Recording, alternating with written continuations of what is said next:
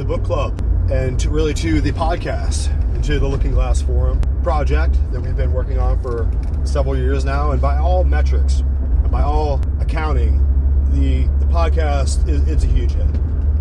And it's a homespun, shoestring budget project that we at the book club and our fellowship, as it were, had put the idea together that we needed to have a broadcast to expose the machinations and the evil and vile conspiration and the kind of diabolical designs of the global elite as they're emerging. So before we were the conspiracy aluminum hat guys, right? We were talking about the Bilderbergs, and everyone thought we were completely nuts. And it was a big joke. It was a big conspiracy theory joke of the Bilderbergers. And of course, now you can see, now it becomes clear with the Klaus Schwab. He was at the head of the Bilderbergers for a long time, as we always said. Now he's out. He's got the World Economic Forum. And so many people, including Jay Dyer and the Geopolitics and Empire podcast, and so many various exposures of the Bilderbergers and Klaus Schwab and the World Economic Forum. Originally being sponsored by Harvard Review, right? The Harvard elites and Henry Kissinger were behind the individuals who would originally give money to Klaus Schwab, and now Klaus Schwab does the same thing and gives money and accepts money from the world's elites to arrange many of the chaotic disasters you can see unfolding worldwide, the overrunning of every metropolitan county and district and nation in the world, from Sweden to United States and Canada. Everywhere in the world you look, you see they're being overrun by foreigners who are being helped, right? Foreigners are being carefully organized, community organizing, right? Yeah, they're really organizing the hell out of your community, and they're working really hard to make sure that they get as many dangerous, unsympathetic, deviant criminal psychopaths into the country that they can possibly stuff into every bus and plane and hotel room, right? So it's a uniform plan of degradation and annihilation of the current Westphalian nation state. And we always talk about this. Everybody today has got their Apple iPhone and their modern Starbucks latte, and they got their Tesla battery car, right? But no one can remember history. No one can read. No one knows anything that isn't carefully subverted on Wikipedia, right? It's the de-evolution and the implantation into your brain of information that's just completely erroneous. So we're just here to make it clear what our intentions are, and I represent an affiliation, a quiet background team, right, who isn't always going to step out from the background shadows, right? So we have several people on our team, and we have a growing group here in the book club, and the book club is a fascinating and interesting, super intelligent audience of people who are generally Americans and nationalists who are just not going to go any further with this degradation and destruction and corruption of the American constitutional republic, right? We're just not going to go forward with it. And it's hard because we've been already put on the precipice. So there's already this difficulty that we have in working out how we're going to proceed as Americans. And you can see that the Gestapo, Bolshevik, FBI is already marching about to make the focus of all the woes and ills of the world centered on Americans, who are generally going to have a light complexion with a little bit of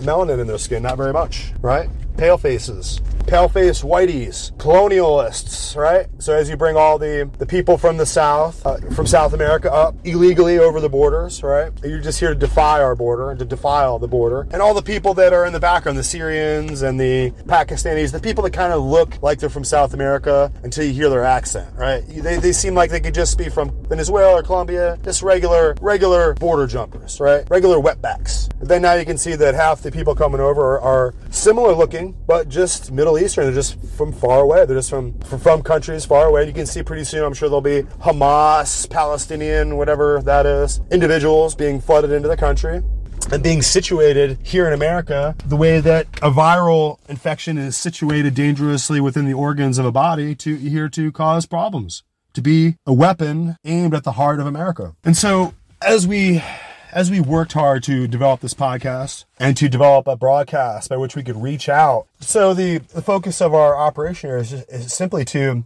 pierce the veil of silence and the iron wall of censorship that's really coming down in America through the big tech social media apparatus and through the very network of the internet itself that just makes any attempt to communicate about the crisis that's happening in America profoundly more difficult, and the ability for Americans to connect with each other along the lines of developing a political vehicle by which we could save our country and restore our country and make sure that our founding documents are refounded, right? The refounding of America, that's really what we're all about. We just want our country back. We want it back from all the poisonous ideology and from all the despicable machinations of these globalist elite have pushed the millions and millions and innumerable oceans of millions of people into our borders and into the borders of Europe and all across the world, moving human flows, massive. It's the propelling of these massive osmotic flows of human populations, and that references Ozymandias. Look at all my works and be afraid, right? In the sands. And that's what America is going to be faced with. We're going to end up being another nation consigned to the dustbin of history with the careful application of leverage by the world's top 1% as they shuffle around millions and millions of unsuspecting fools and criminals and psychopaths, right? People fleeing murder charges in their own country are going to flood into America, the refuge of MS-13 butchers. And like Ozymandias, America is about to face the inexplicable self-destruction and self-annihilation of its own people. Because we had the most to lose, our own nation. We had the most to see lost in the flames. And over the course of time, so many of us have been deceived, wholesale, corporate media deception, carefully deleted information that would have urged you awake all across Facebook and Twitter and Instagram and yada yada. The whole apparatus is there to just show you pictures of people's food, show you brazen imagery of women with their body parts out, and to make sure that it's a rush to the bottom of the brainstem, right? Which is your sexual organs. So you're not to go on there and use your reason and your logic and use your intellect. No, those are to be frozen and to be sent down the pathway of just brutal human sexual urge, right? So instead of you going on your smartphone to get more intelligent, you're getting dumber. All the important news that you need to inform yourself and your family is being carefully separated out of your news feed so you never see it. All the information that would have let you know who Joe Biden was and who Hunter Biden was and what kind of perverted pigs they were. All that information was disallowed. You were not allowed through your smartphone to be educated and to know the truth. And so we are just a lonely voice in the wilderness, right? Who hears us? We're not like some of these other podcasts of 100 million, clicks and all that. We don't have anything like that. We just have a small following. And the only reason we have a following is because America is in terrible danger. And we're one of the only places you can go to hear unvarnished facts and news reports. And we're going to let you in on our calculus as we see it, as we're beginning to formulate all the news as it's coming out, past, present, and the future calculations of what's about to happen in America. And just like you listen to playing some of these journalists and news reporters, and we got Lou Dobbs on there, and you have Victor Davis Hanson, and we have got some of the most intelligent and sober-minded people and well-educated people in the world, in human history, coming to warn you on this podcast about what is going on in America. And so if you have just not taken the time to search and find any way of informing yourself and your family carefully, then it's really not on us, guys. We did our job. We did our duty on the tower watchgate, and we blew the alarm. We sent the distress beacon out, and we let everyone know. We let everyone know what was going on. And that was the primary purpose of setting out here to develop Looking Glass Forum as a podcast that was being a product of the book club, right? The Palindrome Book Club. And that's who we are, guys. That's what this initiative is all about. And we formulated and built the book club as a means to maintain our own privacy and our secrecy and our own kind of clandestine confederation between us, all right? Between me and my action committee and my group, and now really you. And this was the most effective way that our small book club group, not wanting to completely expose itself to the world, wanting to maintain some semblance of anonymity and privacy, by which we could reach out into the burgeoning, exploding internet environment, the podcast, social media conditions, and to reach a wider audience of people who would be intrigued by what we're working on over here. So originally, I think we developed the whole mode of connecting, as a book club, because we had a lot of ideas to share. There's a lot of fascinating books out there, crucial, that are central, integral to what is happening today in America's history, in a contemporary political events. You can see that people now are being dumbed down. They're taking cursive handwriting out of school. The intention is that somehow we're never going to have to write or, I guess, read again. If you're not handwriting, you're not going to make a Declaration of Independence. against an abusive monarchical dictator, right? If you're not handwriting, what are you going to do? You're going to send an email? So it's this total dependence on this technotronic, ubiquitous system of control that they're building. But it's a process of putting all of our currency and our money into a digital system that they can control. They can ultimately, all the time, Cash App just doesn't work. I send it and it says it's got a problem and it'll happen in a couple hours. It'll work when it wants to work, right? It's not like I can't, the person standing right there, I can just hand them a $50 bill and pay for whatever I'm trying to pay for, but we're being roped into this fragile, infinitely unsustainable technological apparatus that we're all supposed to use. What happens if you're running late? You're supposed to pop on your phone and call your boss and let him know. Or if you forget a file, you pop on your smartphone to send an email over. Our entire society and our lives and the shape of our businesses and corporations is all carefully balanced on this idea that we're all going to be paying for these smartphones every month that monitor us and watch us, right?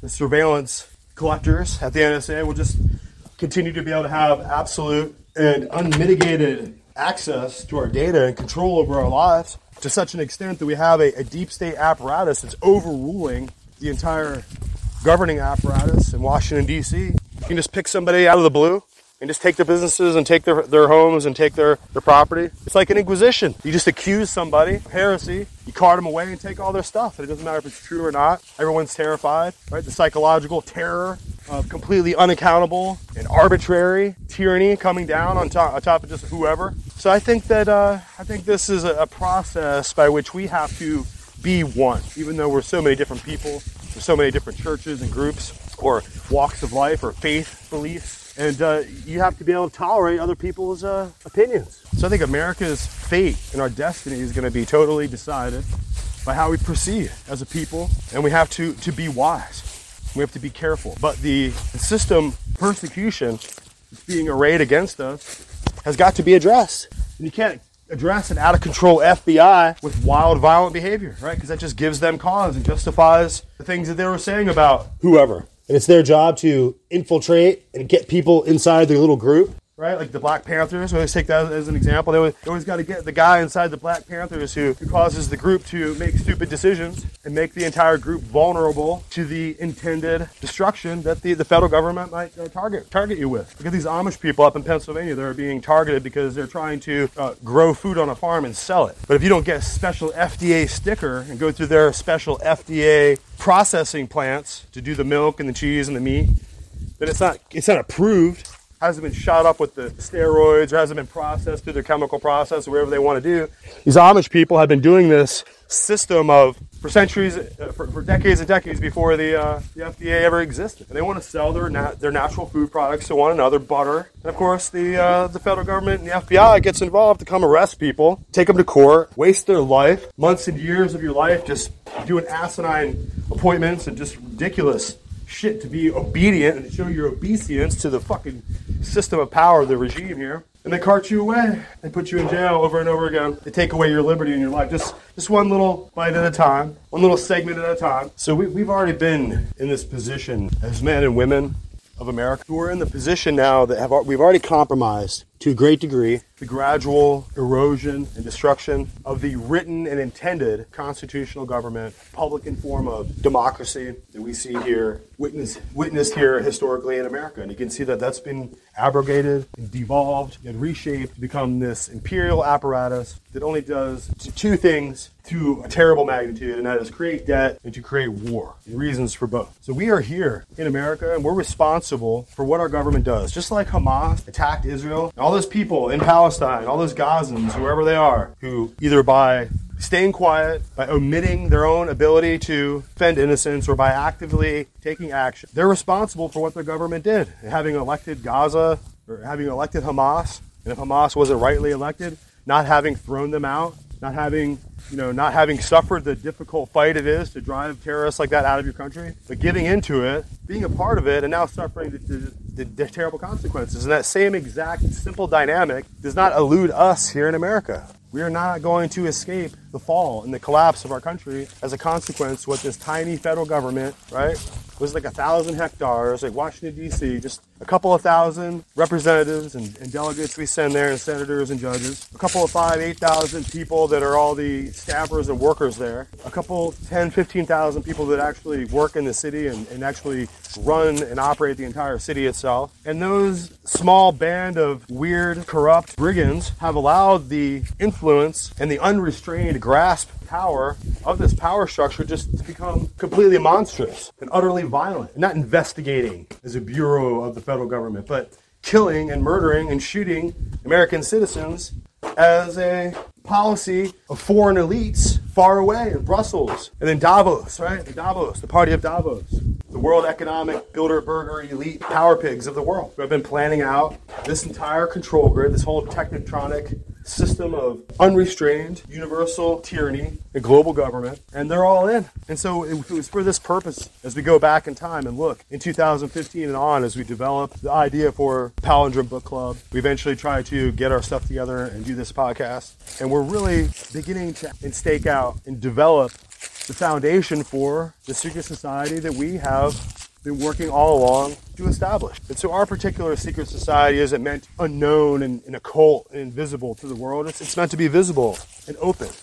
And so to this extent, we're operating as so many secret societies have in the past. We're operating with those same principles, but only as an exercise in research and as an attempt to expose what has come before and what have been the systems of control that have utterly subsumed our judiciary and our representative bureaucracy. And it was a consistent subterranean military effort over time to break down and to carefully co-opt all the various legislatures in this country. And so the process of building the fraternal groundwork and the elite societal network that it would take to undermine America and to build what you see now in front of you. And like we said, we've been doing all the work in this podcast to expose you to all the authors and thinkers and researchers and teachers and books and research articles, everything we can get our hands on to try to show you the reference of this discussion about the Rhodes-Milner Roundtable, Society of the Elect, right? Who based their entire structure after the Society of Jesus. So just go read the book. That's what we're trying to get you guys to see with the book club. So we're trying to get you to understand with this podcast. And we have other initiatives behind the scenes that you're not fully aware of. We have the Church of the Black Sheep. We have other levels and social structures and organizations that we've built because we are recognizing the sign of the times. And everyone does their own thing, right? Everyone becomes a part of a group. Maybe you sign up to be a Republican. Maybe you set up a 501c3 so you can be permitted by the federal government to do your ministry stuff. And if they give you approval, then you can have some kind of special write-off relationship with the IRS. And your organization could be submitted neatly with the federal authorities, right? That's one way to operate it as a church. But of course, they have a lot of say over what you can say at the pulpit. If you're up there preaching in your Baptist church and you want to preach your message, you have to think about, well, what could get my 501c3 status taken away? And some people say, well, get a 50123c status or something, right? Try a different one. Try these different, some people say, well, just operate your ministry as a business and file regular taxes. Okay, interesting. Just run your ministry as a corporation. That's interesting. Some people want to start an action committee, a political action committee, a PAC. They'll put a bunch of money in there and they'll support the people they want to support. Some people want to start churches. It's wonderful.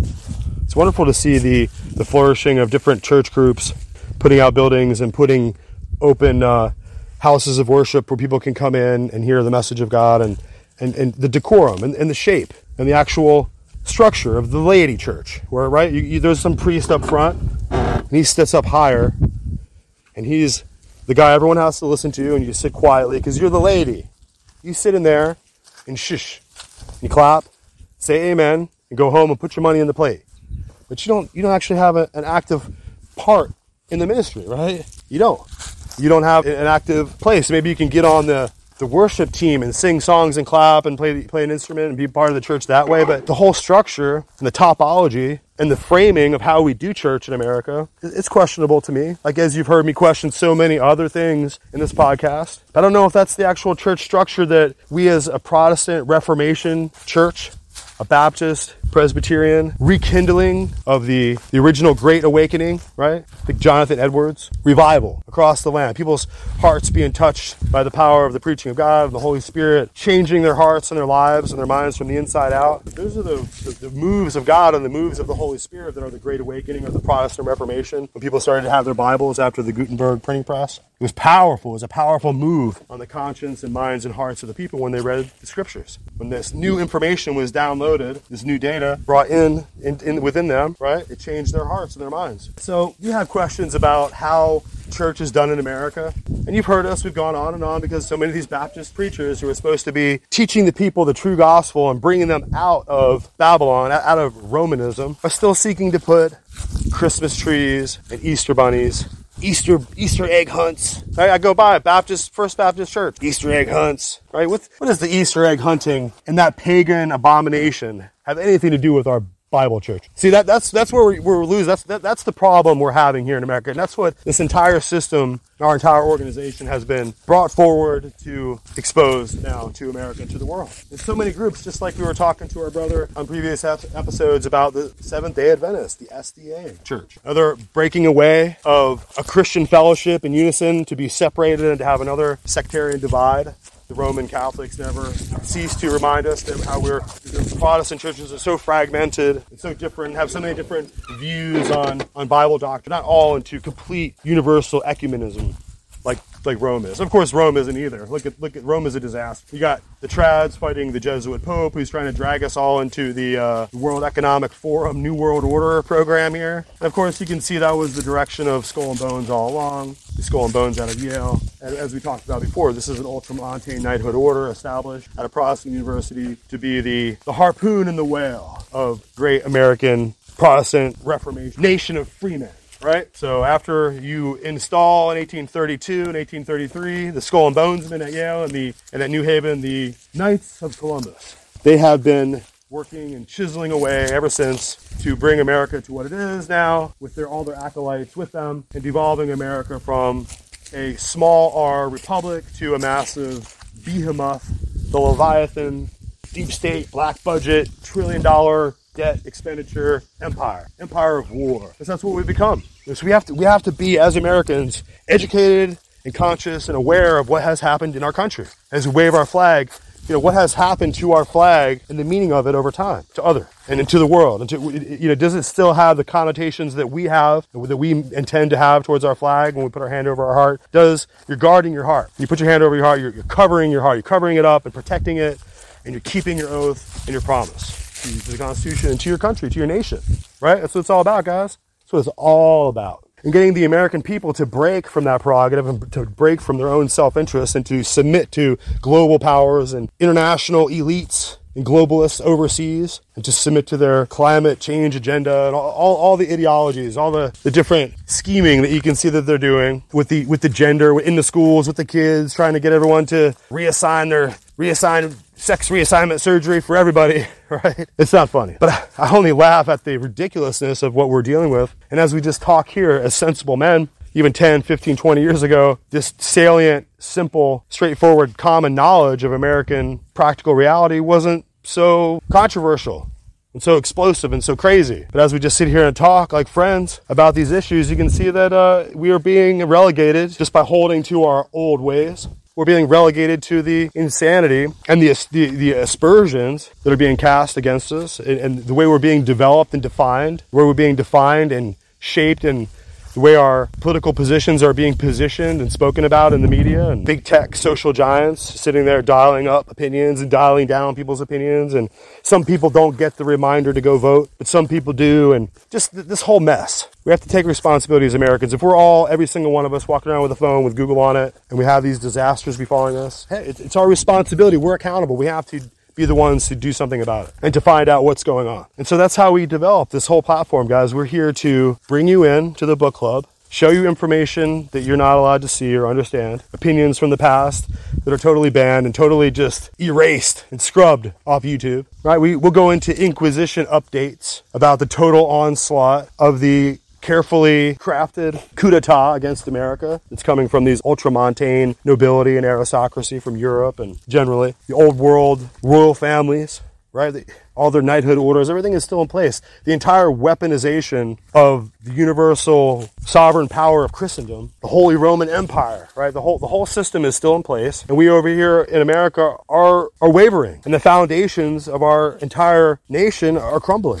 And our old enemies, represented by the Jesuit provocations of King George III, right? Of course, they were, at that point in time, during that entire revolution that we had, banned. And they were censured. They were erased. They were deconstructed by papal bulls. And so it was the rise of the Illuminati. And of course, the Illuminati power structure was raining hell all over Europe while George Washington and our men here fought for the revolution and kicked the British out. It was just by the providence of God. It was just by the very, very narrow margin of a miraculous, right? It was just by the very, very thin percentages of a very small cadre of highly motivated men that were able to get this country and its original foundation point started. And we have to recognize now that the mission and the absolute unrestricted operational planning of recovering this entire landmass, this entire nation, to its original masters by all these different asymmetrical and occult clandestine means, secret operations, yada yada.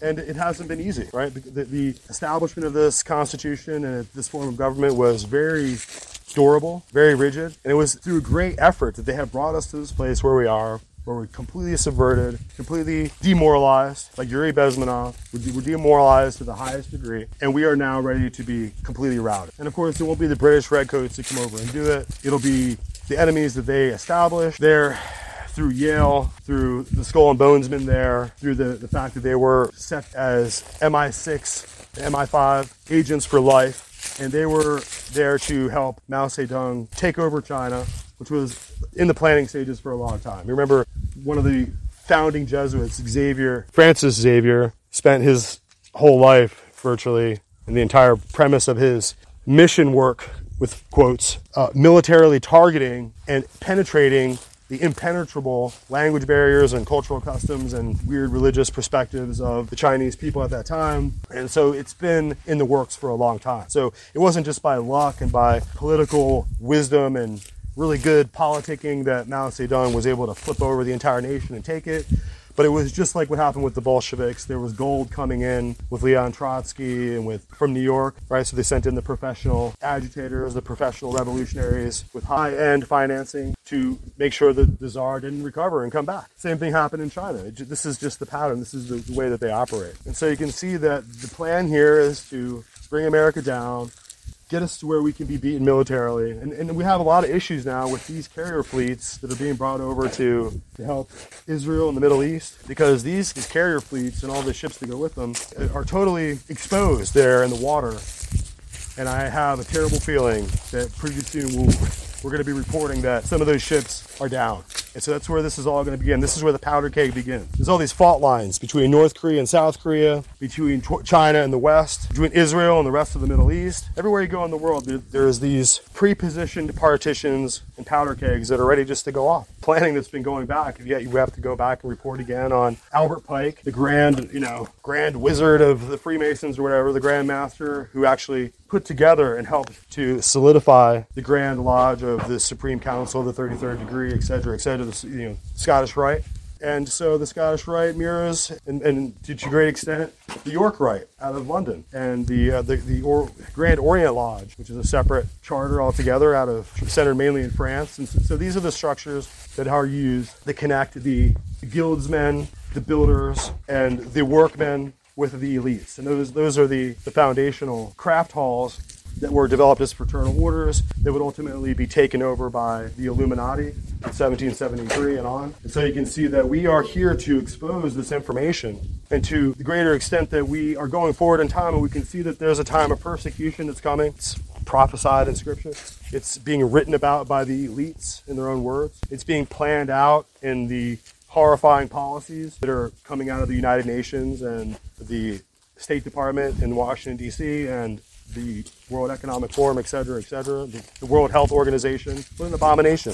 What an outright, total Machiavellian attempt to subvert America and the world even further under these schemes with, this disgusting attempt to create a treaty, which right now it's not a total treaty, but if they get some kind of World Health Organization treaty in place, we're going to find ourselves totally enmeshed in a biosecurity state like the world has never ever seen before. The ability to enslave and tyrannize and destroy us and impoverish us will just be unlimited. So it all goes along with the central bank cryptocurrency. Anything central bank needs to just, America has been in the history and in the business of killing central banks. We right now need to kill the Federal Reserve and put it out of existence. So we no longer use it and it no longer exists. Just like the FBI. Those are the kind of decisions we need to make as Americans.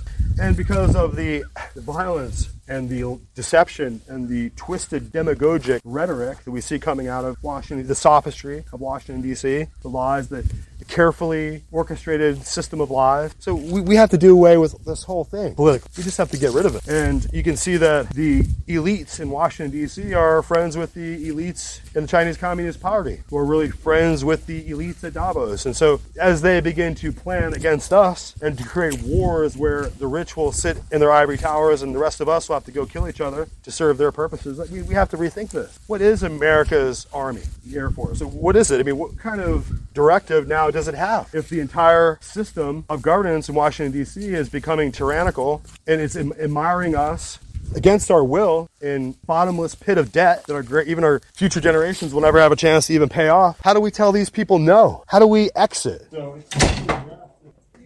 He's wanting everybody to believe that the downfall of the monarchical powers in Europe is behind, and the people behind that are the Jews. And the Protestant, what you get when you start talking to these people, you start digging into their thought process, is that behind the rise of the Jews is the Protestant Reformation. Yeah. The Protestant Reformation is what is the platform upon which the Jews have risen to power in the West. They killed off, and supposedly the communist regimes that rise up in France and other areas in Russia. Somehow that's connected to the Protestant Reformation. How they pull that piece of gymnastics off is beyond me.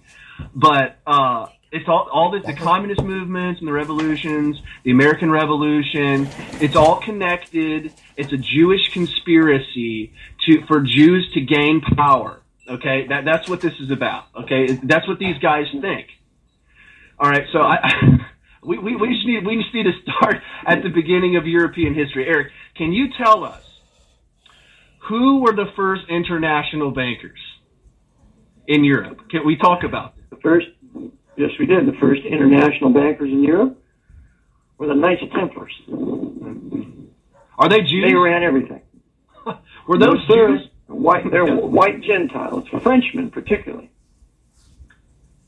Yep. Well, you have the suppression of the Templars in 1312 by the Pope Clement V, mm-hmm. and encouraged by Philip the Fair, who was the King of France, and that's why they burned Jacques de Molay at the stake, because he was the head of the Templars.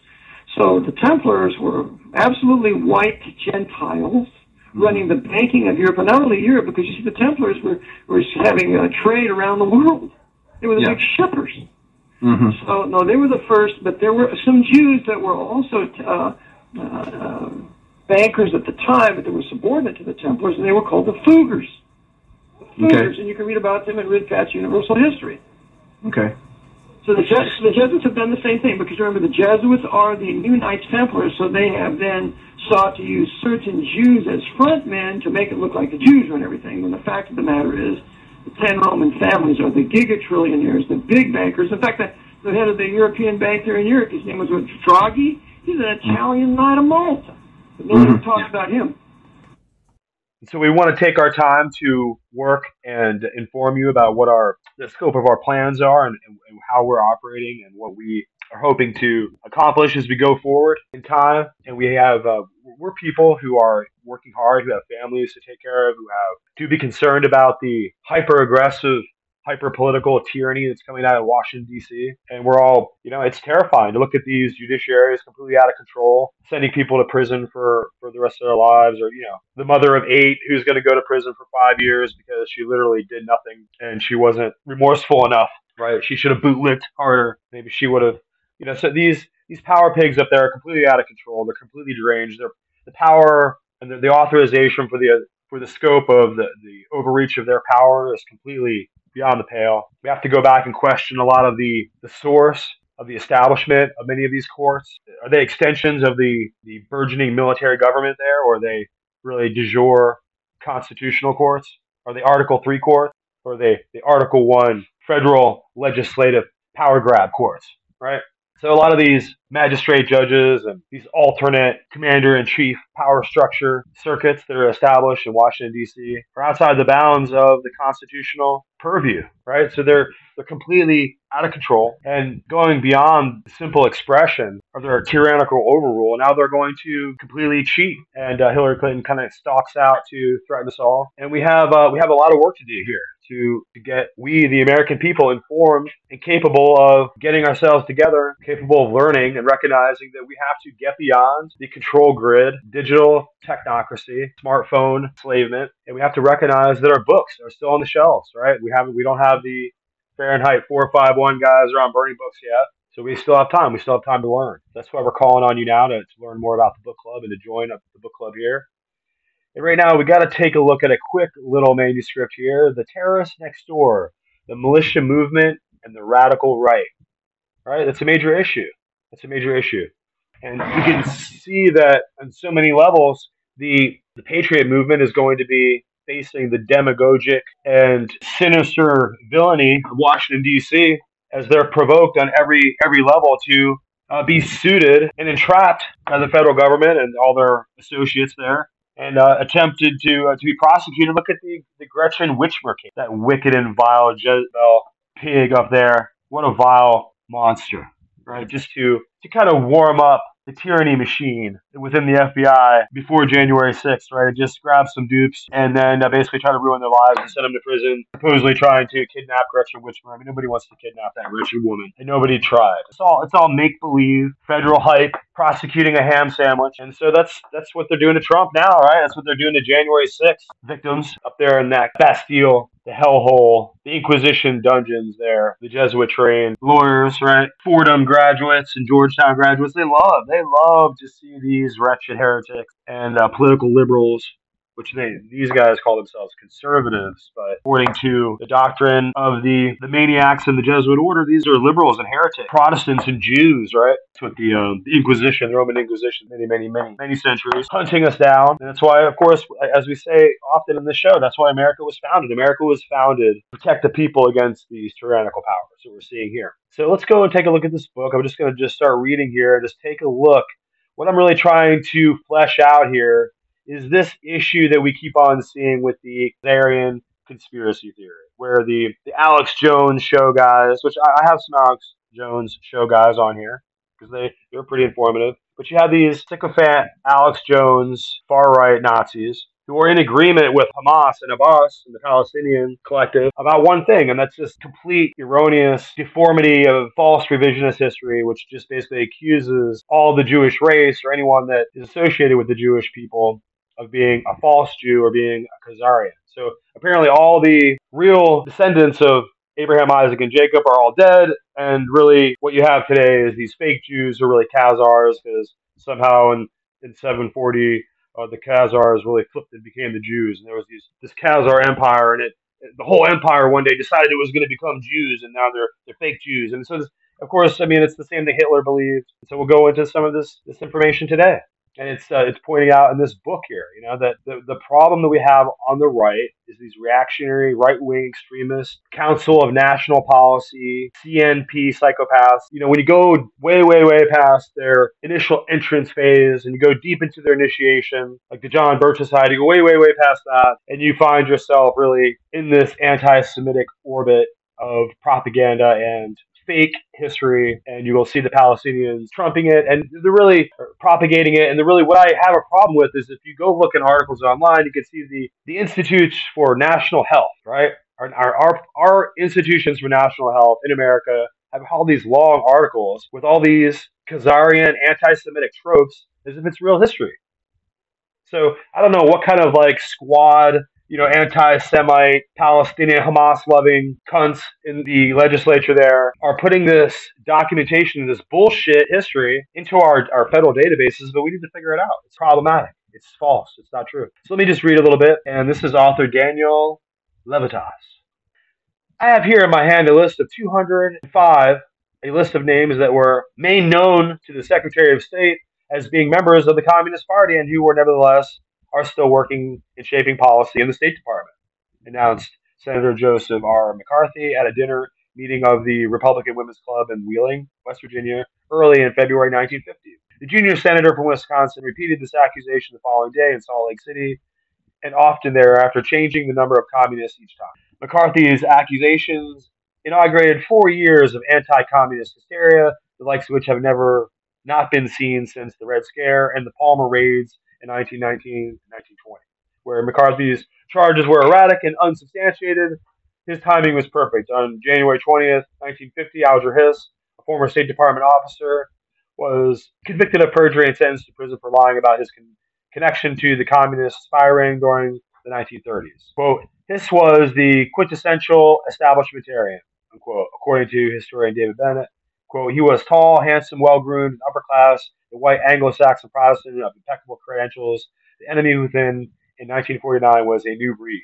Fear of the communist threat gained momentum on June 25th, 1950, when North Korea first forces crossed the 38th parallel and invaded South Korea. 2 days later, the United Nations Security Council adopted a United States resolution calling for the armed intervention, and President Truman dispatched American troops to the Asian Peninsula. By winter, the war was going badly, and the Americans who had hoped to see the conflict ended by Christmas were forced to accept the reality that 300,000 Chinese, quote-unquote, volunteers had entered the conflict.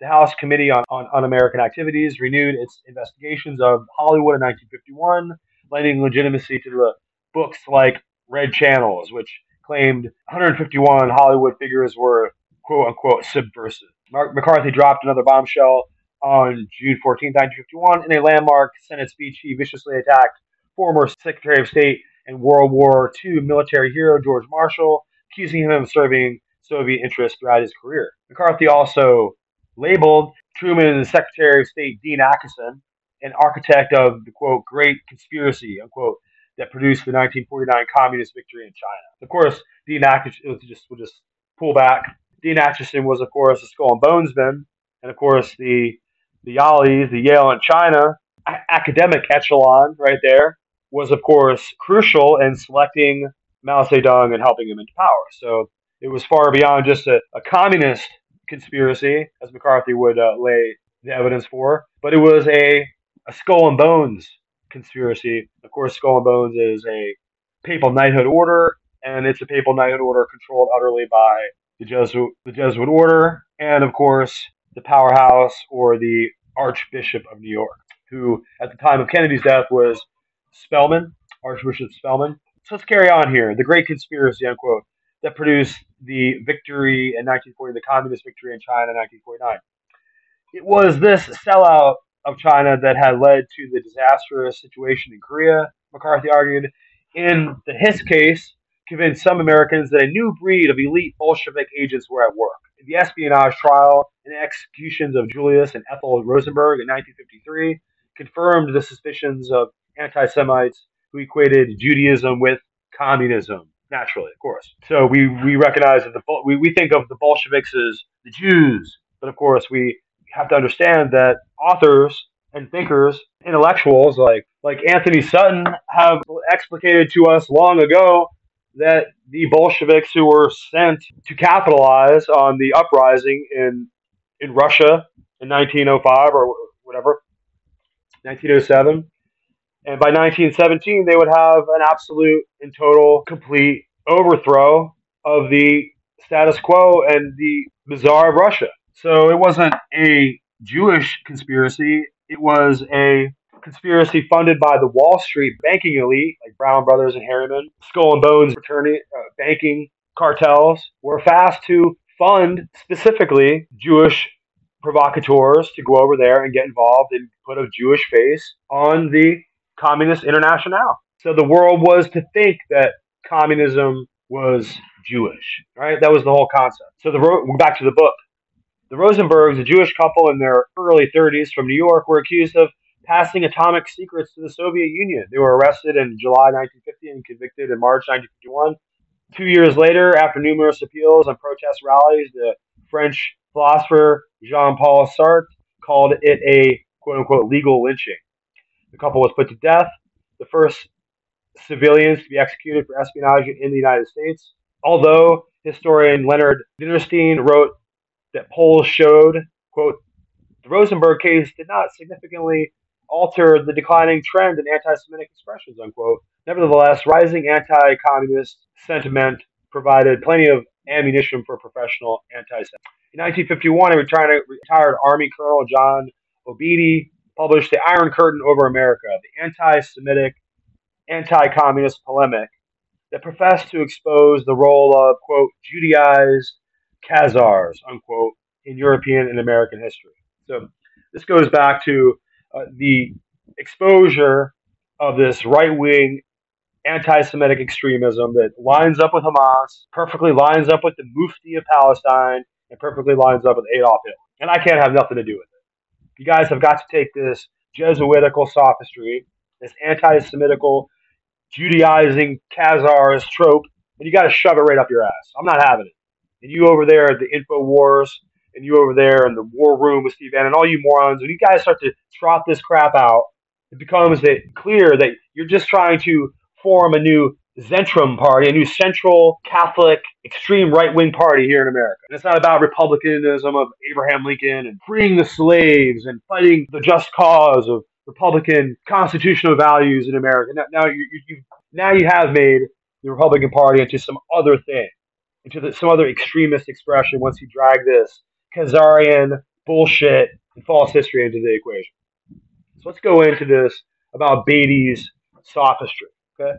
Beatty's work was heartily embraced by many Christian identity proponents because it substantiated their belief that Jews were religious and racial imposters. A professor of English at Southern Methodist University, Beatty held a PhD from Columbia University. That tracks. And had spent 5 years in Army intelligence during World War II. As scholarship, the book was beyond fringe material, but it did much to popularize the quote-unquote Khazar theory among right-wing activists. So this is the beginning of a real conspiracy theory, a completely groundless, false, blood libel, weaponized ideology built to frame Christians and Protestant Christians. I mean, Roman Catholicism was already chock full of centuries and centuries old anti-Semitic theology and dogma. Okay, so we don't have to worry about the Catholic side. But over here on the Protestant side, it's always been very positive because it's always been very actively enthusiastically supportive of the descendants of Israel and the Jewish people and the brotherhood and the family of Jesus Christ, who are utterly the central people and the central spirit and bloodline of Christianity, even though we Gentiles over here laud and famously celebrate the King of the universe, Jesus Christ. We also love his beautiful people because his beautiful people are bloodline ancestors and kin to Jesus Christ. And so we love his people as much as we love him because they're one people. So this Khazarian false replacement theology is very unwelcome and needs to be exposed. That's what we're going to do here. Back to the book. According to which the Jews of Russia, Eastern Europe, such as the ancestors of Bill Kale, were not pure Semites, but had descended from converts to Judaism who occupied the Mediterranean kingdom of Khazaria in Central Asia. Originally a monarchy populated by non-Jews, the kingdom's loyal family and nobles suddenly converted to Judaism in 740 AD, and many commoners followed suit. The story of the kingdom's mass conversion, I have yet to find anything historically that shows that somehow there was a mass conversion of Khazaria to Judaism. Now, this is the year 740 when supposedly this happened. And it's not very long after this period in time in history when Michael McCormick nominated the year 536 as the worst year in history, the worst year to ever be alive because of the extreme weather events caused by volcanic eruptions, which darkened the world, causing temperatures to drop and the decline of crop failures and worldwide famine, and darkness, which lasted for well over a year. That's a famous time in 536, which was apparently the worst year in history. And basically history just is like a record that bumps. History just goes completely on tilt at this point, and there's really no clear record of anything but absolute chaos and a mass starvation in history. So we're going to jump forward now a century and a half in time, and we're supposed to believe that somehow these geniuses, these technical scholars, these historical doctorates have figured out that Khazaria just totally converted to Judaism out of nowhere. And we're just supposed to accept that that's a true thing, that really happened. Now, I believe that at that time, going to the 6th century, you have the rise of Islam over in Arabia, and you have the very many development within the context of the religious tradition in Rome, so that the advent of the Pope is really in full swing right now. And there's a real merger. There's a real mixing and a merger between the thinking of Islamic scholars at first as they come out, become part of the history of the world, and they're beginning to vie for their own autonomy from the papal powers. And at some point, they refuse to return the captured city of Jerusalem, and they build the Dome of the Rock there, and they tell the Pope to go kick rock. But until that point, they were all in agreement. The popes didn't do anything to try to stop them. They were knocking out all the heretics and Jews and all the people that the Roman papacy really didn't like, and they were totally good with the Islamic generals who were there to prosecute the will of Allah and the doctrine of Muhammad, right? But as soon as they wouldn't give the Pope his city back, you had to go back and read the historical letters back and forth. As soon as the Pope asked to get his city for it to be handed over, because of course he had funded the Holy See, and the early proto-Vatican had funded the Islamic generals into existence and financed a lot of their campaigns. So that's something that needs to be said about history. So when we go back in here and look at the history of Khazaria in Central Asia, sorry, I don't see it. I don't see a replacement for Judaism. I don't see some kind of like false synagogue of Satan or whatever. I think the synagogue of Satan is Rome, right? It doesn't suggest that they are Jews because they're a synagogue. It just suggests that they have operated themselves as supposedly a holy place of God, a holy place of the God of Abraham, Isaac, and Jacob. And that's originally always what Rome purports to be. It purports to be a religion of Jesus Christ. But of course it is not. So it's a synagogue of Satan. And they like to have all this replacement theology. They like to replace Israel out of the scriptures and just put themselves in. They like to teach that Israel is no longer relevant in the scriptures, but now it's the Holy Roman Mother Church, the government of God on earth that has all the authority, and replace the failed Jews. They failed, so they're no longer the apple of God's eye. They're nothing. They're just Ashkenazic, false Jews. They're Khazarians. So they can just be swept away because we now have the Roman Catholic Vicar of Christ, and he handles all the Mashiach business with the God of Abraham, Isaac, and Jesus. We don't need Jews anymore, right? That's false. That's false teaching. That's replacement theology. So let's carry on with this interesting reading here. Advocates of the Khazar theory add a twist. Descendants of the converts eventually migrated westward and formed the nucleus of European Jewry. This idea not only delegitimized Ashkenazic European Jews as people, but advocates of the Khazar theory also used it to attack the legitimacy of Israel by claiming Jewish war refugees had no claim to their homeland because they were counterfeit race. According to Beatty, Judaized Khazars, quote unquote, were an indigestible mass of Bolsheviks in the body politic, unquote, out of Russia, who came to America and became a powerful but inassimilable, it means that they can't be assimilated, minority of communists and atomic spies, right? So this is just another complex anti-Semitic, anti-Jewish, anti-Israeli state hate conspiracy, and you hear it blathered about on InfoWars. They're trying to sell you their Power Pro 10 Super Juice vitamins, give you real testosterone back, and give you some atomic molecular iodine, blah, blah, blah, blah, blah, blah, blah. And then also, here's some anti-Jewish tripe, and some tropes about how they're Ashkenazic Khazarian Jews. They're not real Jews, they're Khazarians. So if Hamas blows them up, it's all good, right? I mean, fuck this, man. Tired of it. Where's Jay Dyer talking? Why don't you talk about how ridiculous it is to suggest that the descendants of Abraham, Isaac, and Jacob all across the world are somehow just some false people. The real Jews just disappeared and fell into a crack in the earth, and then out pops false Jews to take their place. Right? So this is what we're supposed to believe, this Jesuitical lies.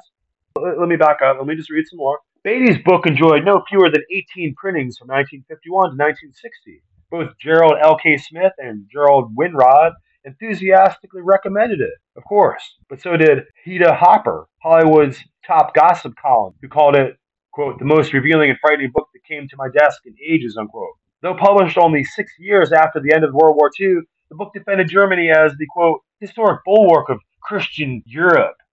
Yeah, the Nazis, that's what they were. They were the bulwark of Christian Europe. And waxed nostalgic about the author's visit there in 1936. Beatty had a single, simple explanation for America's conflict with Germany. Khazars and the Democrat Party instigated the war to kill as many Aryans as possible, right? Whew. All right, carry on. Not all attacks on Jews during this period were on the printed page. The screeds of Beatty and others encouraged bigots who preferred action to mere words. 18 bombs detonated in Miami in 1951 alone, destroying synagogues, Catholic churches, and black homes. The explosions were the work of Klansmen and others. Although anti-Semitism was on the decline overall in 1951, confidential reports prepared for the American Jewish Committee noted that, quote, approximately 50 old-line anti-Semitic groups and leaders remain from the hundreds of units that flourished during the pre-Pearl Harbor days, and they by no means constitute an index of the decline of the anti-Semitic activity. So, since 1946, the report noted the trend of infiltration of anti-Semitism into conservatism, patriotic, and other movements has become apparent. Far-right groups had failed during World War II because they had too closely allied themselves with Nazis and other easily identifiable enemies of America, the report explained. Quote, but today the situation is different. Communism is the enemy of America, and the new anti-Semitic strategy is for demagogues to gain respectability by association with reputable causes. The respectable organizations and institutions, while at the same time publicizing the equation of Jews with communism, the New York Times agreed, once the main objects of the anti-Semitic movement is to penetrate United States and British democratic organizations by taking advantage of the rising tide of anti-communism. So we'll just leave it there. It's an interesting snapshot, an excerpt from this particular book here. We'll add it in the show notes. And we'll just show here how the proliferation of this false and erroneous revisionist history, this anti-Semitic trope of Khazars, can easily be found once again as we go forward. Here we can show this article, Abbas and the Khazar claims, separating myth from fact. So we have Abbas, the supposed leader of the Palestinians, the political leader. I'm sure he's not connected with Hamas whatsoever, right? So let's read into the article. Chairman Mahmoud Abbas of the Palestinian Authority has quickly raised a long discarded historical claim used to deny Israel's right to exist. A right recognized by his predecessor, Yasser Arafat, as a key component of the Oslo Accords 30 years ago. In an August 24 speech to Fatah's Revolutionary Council, convened in Ramallah, Abbas asserted that Ashkenazic Jews, whose ancestors led the Zionist drive to establish a Jewish state, are not descendants of the ancient Hebrew tribes, the children of Israel of the Old Testament, and therefore have no claim to see how useful that is? That's handy. So let's carry on here with the article.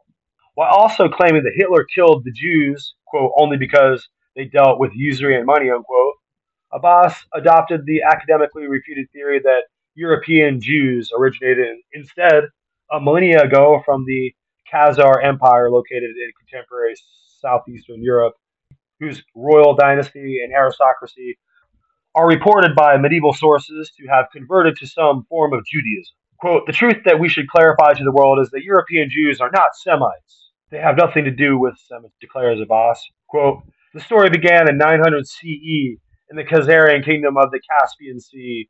It was a Tartar kingdom that converted to Judaism in the 11th century. His empire collapsed and all its population fled to the north and to the west, and they left Russia and Eastern Europe. And they have spread and are the forefathers of the Ashkenazi Jews, unquote. So there's the full pronunciation and diabolical misappropriation of false history to accomplish the goal, right? It's easy to just make up revisionist, debunked rudiments of, supposed medieval history. And of course, the Jesuit order has been around since the 1540s. So we'll have to do a little bit of research and to find out where this false Khazarian, blood libel, this false conspiracy theory targeting the Jewish people to where it is coming from. Let's get back here to the article. Raising this issue signals that Abbas is backing down from Arafat's letter to Prime Minister Rabin, September 9th, 1993, 4 days before the signing ceremony at the White House, and is stepping up his rhetoric to delegitimize the very essence of the Jewish links to the Holy Land. Arafat's letter stated that, quote, the PLO recognizes the right of the State of Israel to exist in peace and security.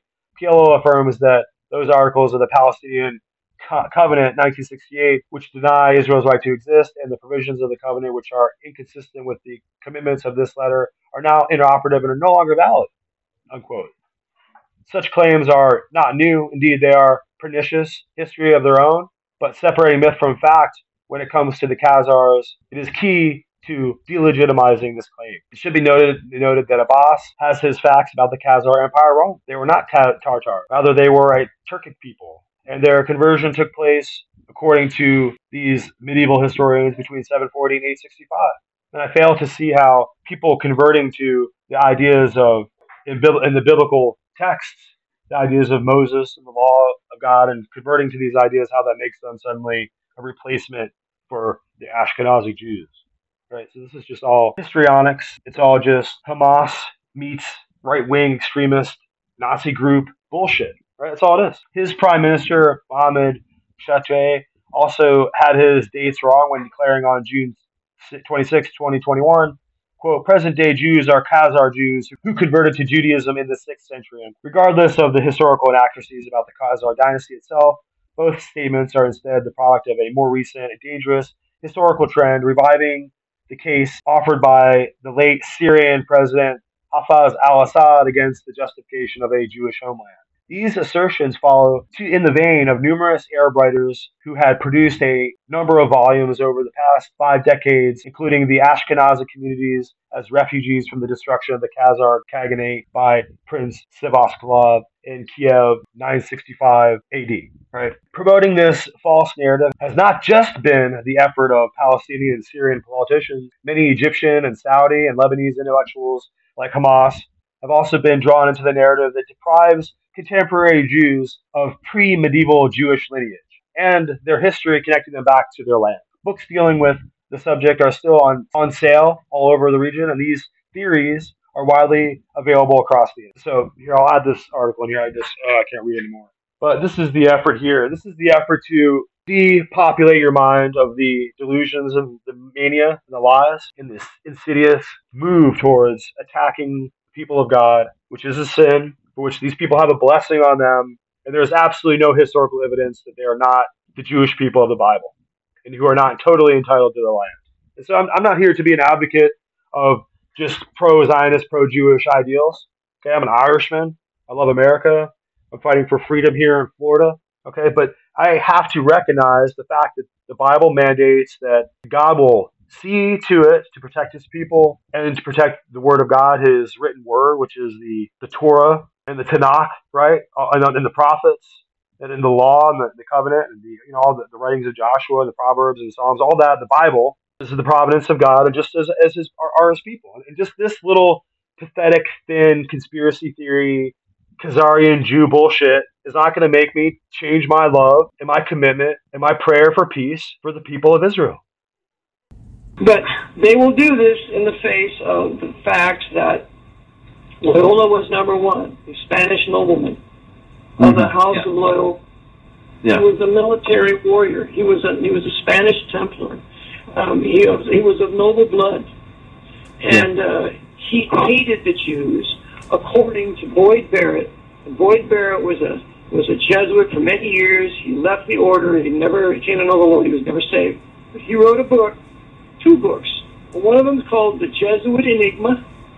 Okay. And another book he wrote is called Rome Stoops to Conquer. Okay. In those books, he tells you that Loyola never said any good thing or anything of such a sort about Jews. Oh, okay. Okay. And Francis Xavier says in Rome Stoops to Conquer, he said, give me a place where there are no Muslims or Jews. Yeah. And Francis Xavier was Loyola's right-hand man who went to, India. Oh, And folks, I just want you to know that kind of attitude towards the Jews is traditional and Charetic in Roman Catholic theology. Okay, I just want to give you two classic quotes from major early church Roman Catholic theologians. This is coming from Justin Martyr in his Dialogue with Trypho, chapter 16, quotation. For the circumcision according to the flesh, which is from Abraham, was given for a sign that you may be separated from other nations. And he's talking to Jews, by the way.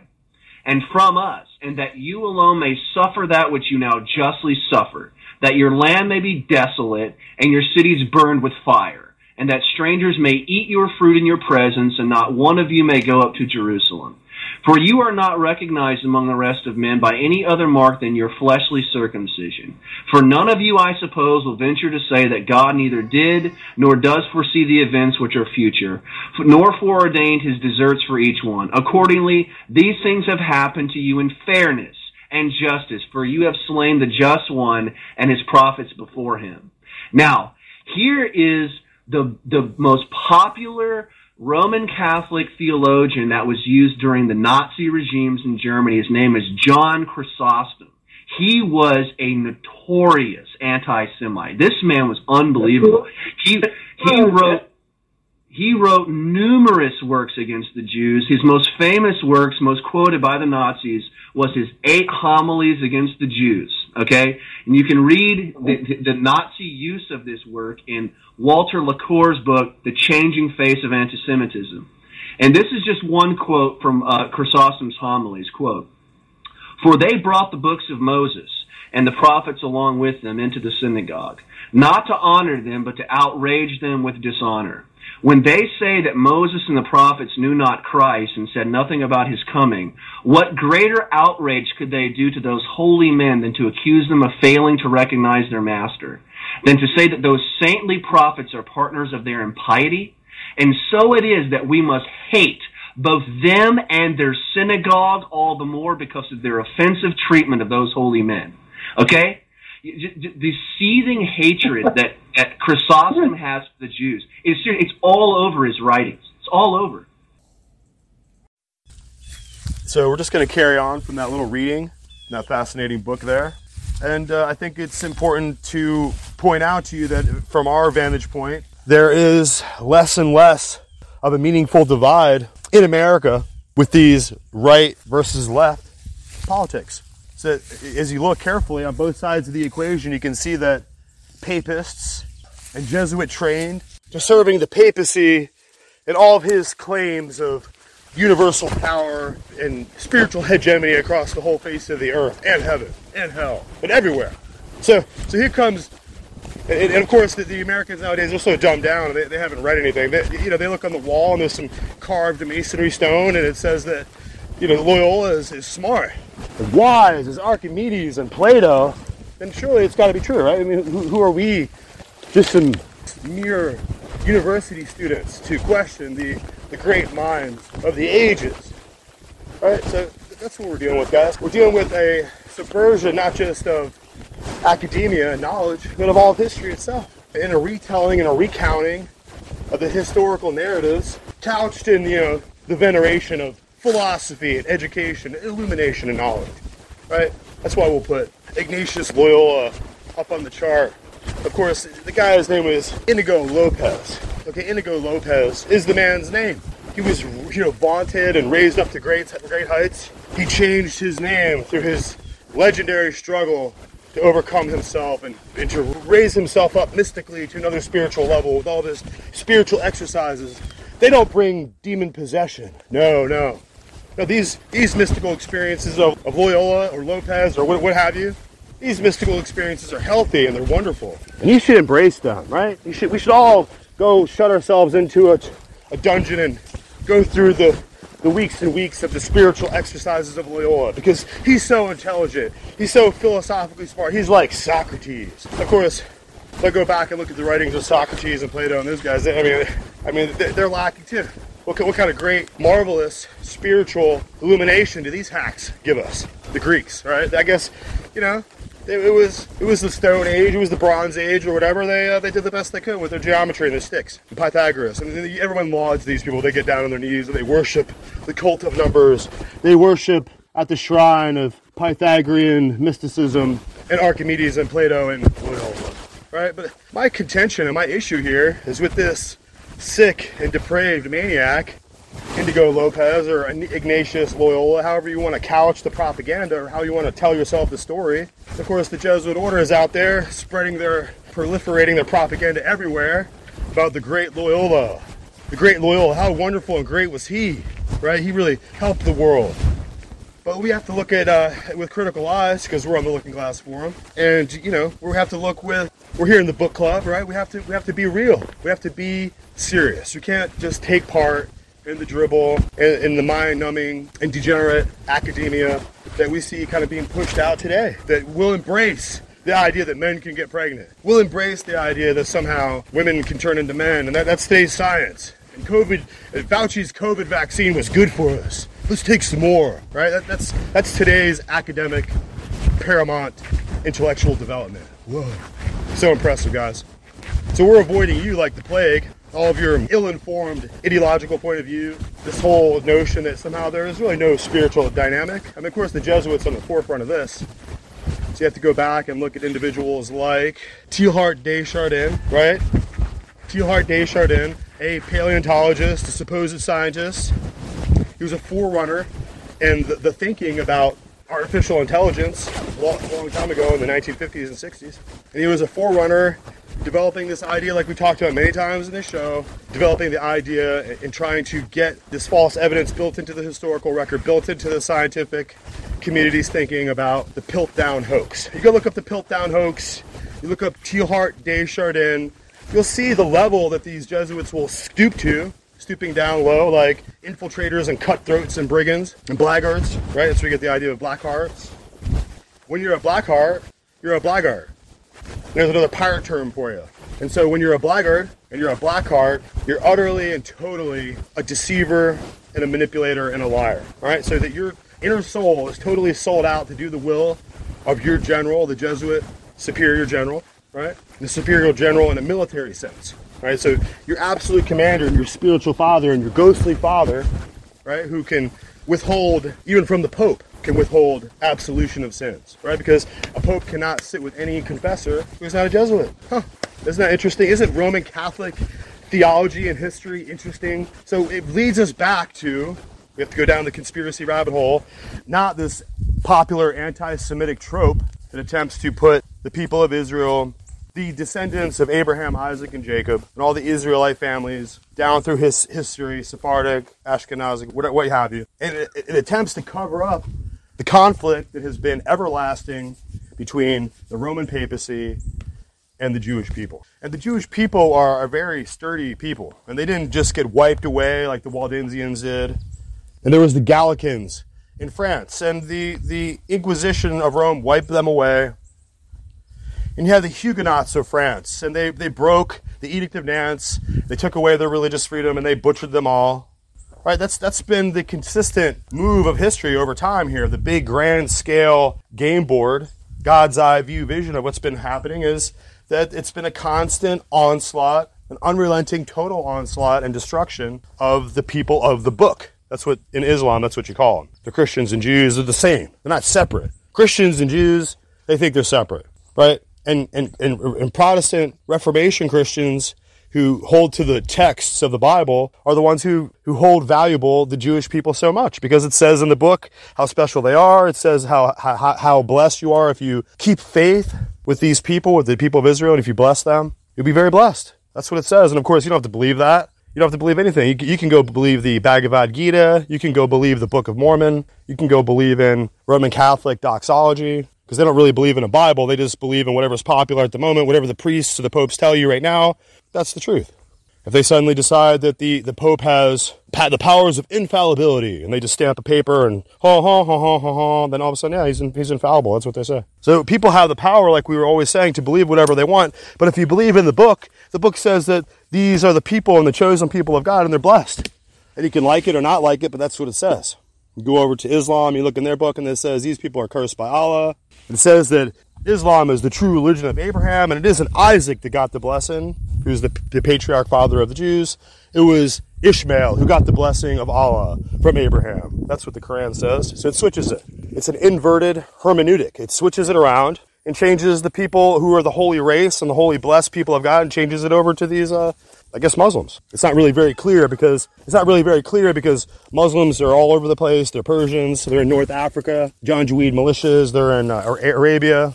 So I'm not really sure who this bloodline family of Ishmael is exactly. Maybe some Arab family, maybe some Hagarites who are the descendants of Hagar. But maybe they're Egyptians, right? It wasn't Hagar an Egyptian? Maybe the blessed people of God are Egyptians. Like many things on the Quranic side with the Muslims and the surahs and the hadiths, it's not really very clear. It doesn't really make any sense. It's like a bunch of newspaper clippings from different centuries pasted together. It's bullshit, okay? You can go read it. It's bullshit. You'll figure it out. But this is a religion for people who can't read, right? Isn't the main thing about Islam just listening to the one guy who can read? It's like the one guy with the eye who's the king in the land of the blind men or something. So the one guy who can read sits up in the madrasa and tells all the other people who will never be able to read or write or do any math what the one book says, and if they don't believe it, they get chopped, right? So we're dealing with Stone Age, Neolithic, Bronze Age, caveman violence, right? It's caveman violence, right? They're going to come down, they're going to shoot rockets in Israel, rape a bunch of women. It's caveman stuff, guys. So when we sit back and pretend like this is a religion of peace, you're fooling yourself. You're succumbing to the delusion. The Islamic texts as a philosophy are nothing if not totally genocidal, totally murderous, and totally diabolical and deceitful. So, you have to practice taqiyya in Islam, which is religious lying, which is you lie to everyone religiously or just whenever you want. Instead of the commandment saying you shall not lie, it says you shall lie whenever it's convenient. That's what it says. So I guess, maybe if you guys don't read it, you're not familiar with it, you think that Hamas and Israel should cease fire and hug each other like brothers. It's not going to happen. These ideological contexts are so completely set against each other. They're so diametrically opposed, like fire and water. They can't just mix and hug and make up. It's not going to happen. It's going to lead to Armageddon. It's going to lead to the apocalypse.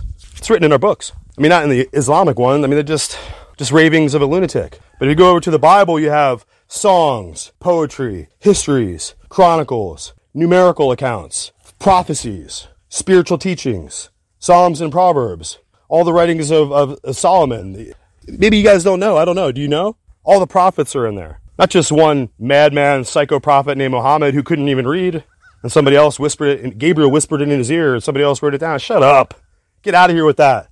All you who are cursed with that deceptive false religion are doomed by believing in lies. Just like if you get the miscue, right? If you get the information wrong, if there's a burning building and you're supposed to go out the exit, but you misunderstand, you go up the stairs and you burn up. It's as consequential as that. You got the wrong score. You got the wrong information. You got the wrong data. Nothing works without the correct, accurate, precise information. Genetics, neural networks, cybernetics, the internet. I mean, everything based on information and data, including cells, including spiritual awareness and the spiritual awakening into truth, requires precise, exact data. It can't just be whatever you want. I choose to have this. I really hate the Jews. I believe Muhammad is the real last prophet, blah, blah, blah, blah. You wouldn't even have a Muhammad concept of a prophet if you hadn't had the 5,000 years of Jewish history and all their writings come before it, outmatch it with the true light of historical reality. Of course, archaeologists go with the Bible, not the Quran, to archaeological digs to find stuff. You want to find Nineveh? Go to the Bible. So we're working here, once again, reaching out to you, inviting you to come on in, as you already are intrigued by what we're doing here, by the information that we're trying to slowly parcel out. And it's meaningful, it's consequential, it makes a difference because real information and real true facts align with the historical reality, and they vivify a true explication of historical reality and truth. So, I mean, and all the lies, they don't hold up.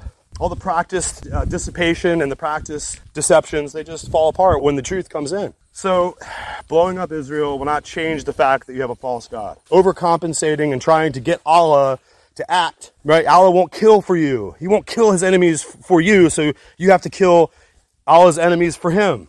Because there's nothing there. Hello, Allah. Where have you gone? Have you gone on a long trip far away? Because you can't hear our voices. We're praying to you, Allah, 5 times a day, bowing down, Allah, go kill the Jews. He can't hear you. Maybe he's going to the bathroom. Allah can't hear you. Allah is false. Allah is not true. That's why you have to constantly perform this violence, this ceremonial religious violence against your stated enemies. And if you had the correct information, you know that these people are the people of God who received the blessing from Abraham, not Ishmael. Ishmael received a secondary consideration by God, not Allah, right? Yahweh. So we have all these contexts really confused. And they can't be brought together to ceasefire. They can't be brought together to make peace because one is a lie and the other is the truth. One is going to prevail, right? A false god like Allah or Baal can't prevail against Yahweh, guys. All the Hamas rockets in the world can't prevail against the God of Israel.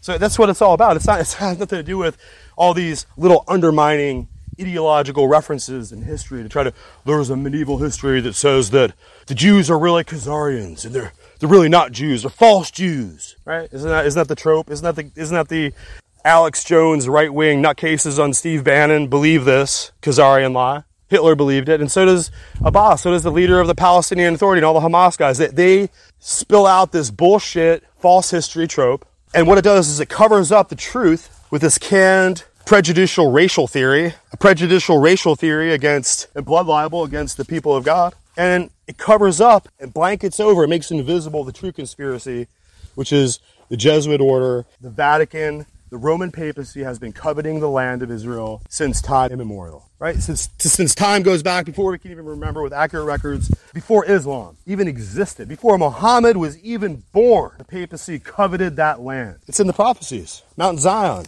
It's all in the scriptures, guys.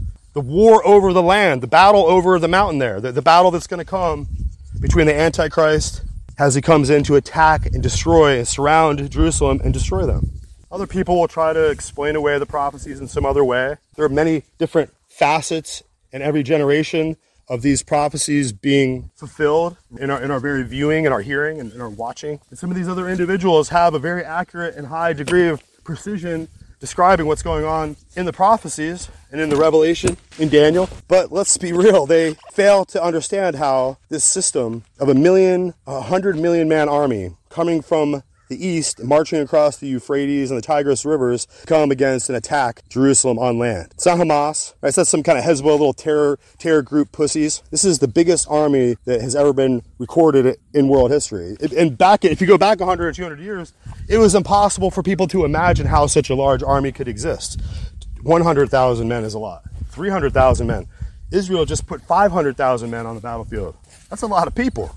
Are you talking about 100 million man army? I mean, it wasn't even clear in history in the last 100 years how that could even arise, especially since there wasn't even Israel in the land. They weren't even back in their land until 1948. People were like, well, the CIA was involved and all these other things were involved in putting Israel back. The Rothschilds were involved in putting, who was involved in putting God's people back in the land? God was. And God put Nebuchadnezzar on his knees, and he put Pharaoh on his knees, and he's not scared of Rothschild's little banking bitch boys. That's for you conspiracy nerds to be thrilled. That gets a willy up your leg. That makes you thrilled to think there's these controlling forces behind the scenes, an Illuminati of Rothschilds, blah, blah, blah. That's all y'all's low-level dialectical. There's 1,000 Rothschild families out there. There's Soros, right? There's dozens and dozens and dozens and innumerable dozens of different Rothschild-level elite families out there who are Jewish, who are Knights of Malta, who are Knights of the Garter, right? Really rich. Go to the Scottish Rite. They have the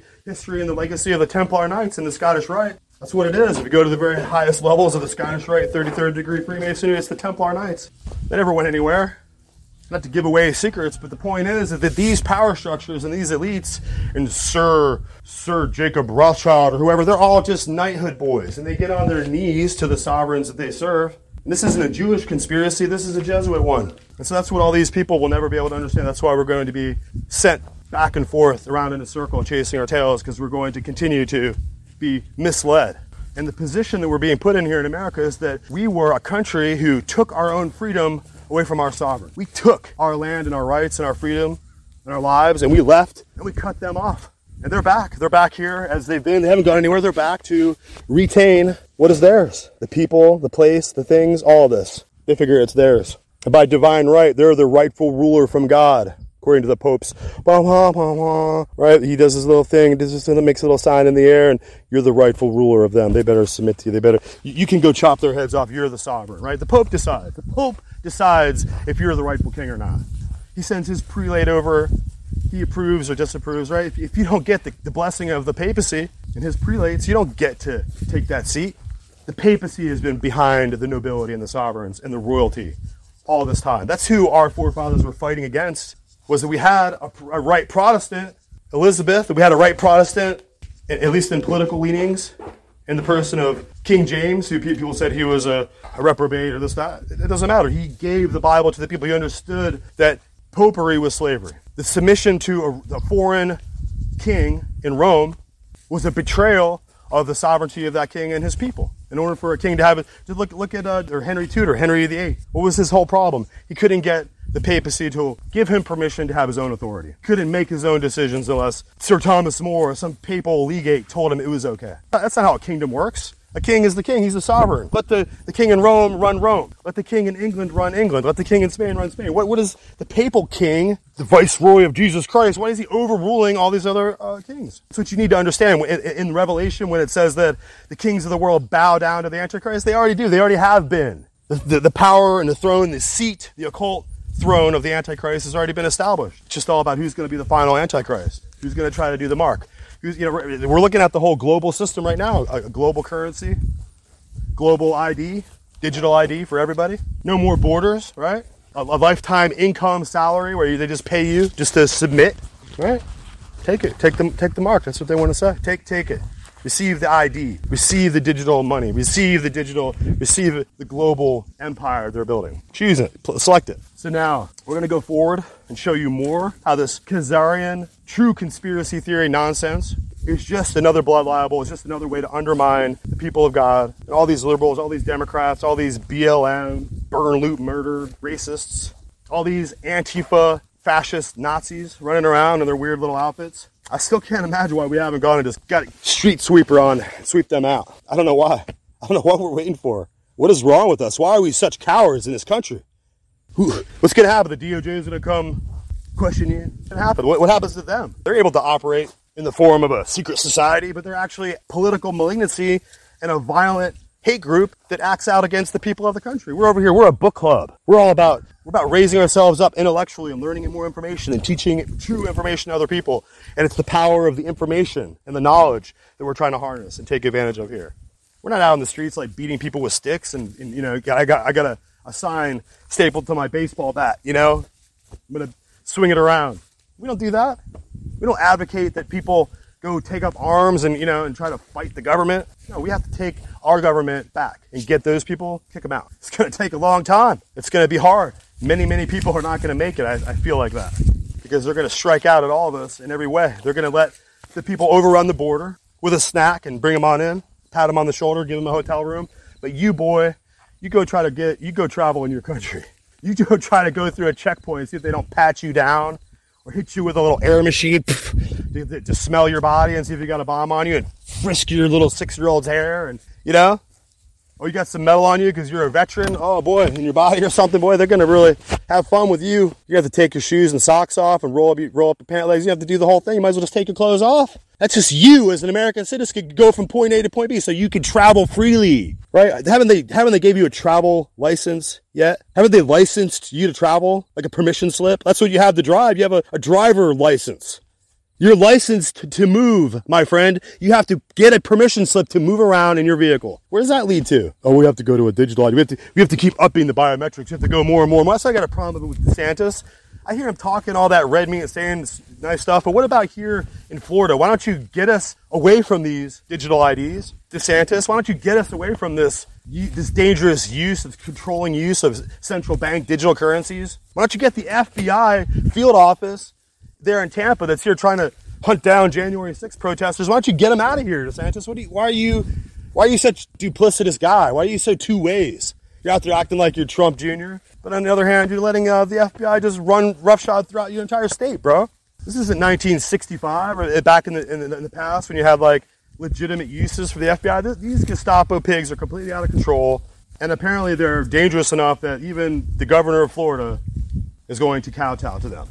And we are all here in Florida, the citizens of Florida are all endangered and not protected by the office of the governor and by the activities of these foreign investigators, right? These Hessian mercenaries, right? They're from somewhere else. They're not from around here, wherever they're hunting people down in Florida, or they hunted those people in Michigan. They just made up they're just sitting there making up a complete lie. They're making a fake case up just so they can use it politically to go after the Republican Party. And they're sitting there seriously doing that. Like, that's their business. Like, they got that badge and the gun, and they're going to sit here and they're going to make an enemy of the state out of an entire Republican Party. Like, really? Man. And if you, now we're on a list because we want to discuss this and have a way to deal with it. What are all the sheriffs around here? Are they scared with their vaginas out like DeSantis? Why doesn't DeSantis just confront it directly? What's the problem, bro? Go over and tell federal Hessians that they have limitations in your state. They can't just run around here and fucking murder people and kick in doors at 6 a.m. just because they got a message from Joe Biden, who they're illegally prosecuting Trump. Like, this is so mind-bendingly, disturbingly sick, and the American people are in danger. I feel it. You feel it. We all can sense that the powers that are running this Jack Smith operation and all these different prosecutors throughout the United States, once they're corrupted and you can see that they don't have any kind of moral fiber or integrity, and that they're going to do whatever they need to do to attack, not crime, not uphold the conditions of the law that they swore an oath to do, but they're going to attack asymmetrically their political opponents around them with their office. Real criminals, they can just run around and they can just commit crime. We've got a major problem here, guys. That makes it a tyranny. That makes it unlawful prosecutions and unlawful and illegal prosecutors who are now, they're not really state-sanctioned and legal prosecutors anymore. Now they're just hangmen. They're just executioners. And they're here to wield the axe and dispatch their enemies. And they're not here in the interest of justice or the interest of the American people or whatever it is that classically prosecutors used to do. And I'll give DeSantis this one. He went down there to Tampa and he got rid of that prosecutor and threw him out. There's probably about 20 other ones in this state that could get thrown out. I hope not, right? But that is the kind of action that is going to have to be come on the regular basis, because these individuals are not even political opponents. They're military provocateurs. They're enemies of the people. They're enemies of the office they hold. They're there to do illegal acts and do it under the cloak of their office, right? That's what all these various Marxian senators and representatives and judges and prosecutors throughout the country are doing. They're enacting an agenda of their own that's separated from their oath and the actual constitutional prerogative that they're cloaked with in their office. So, and now they're going to use their dangerous offices, their weaponized offices, to direct police and direct investigations and direct arrests and direct FBI offices, all these FBI agents directed at the behest of all these supposed figures of authority and law enforcement officers, right? We're all supposed to respect and back the blue, respect the office, because they're trying to do right and they're trying to make America better. No, man, we're gone from that. So now it becomes dangerous for the American people to trust the policemen, the investigators, the prosecutors. What are they doing? Why are they investigating? Why are they prosecuting? Have you committed a breach of the law, or are they just making something up? Right? That's what they did to Trump. They're doing to Trump exactly what they did to Jared Kushner's father. Right? Where is Jared Kushner's father? Did he ever get out? Did anybody ever get the guy out? Because they just put him in prison, apparently for no reason, right? They just made up a fake reason. Everyone knows the story. I mean, I'm not intimately familiar with the facts, but they're doing the same thing again. And we're allowing this. We're all just going to sit here and be like, we got to be careful, because no, it's time not to be careful.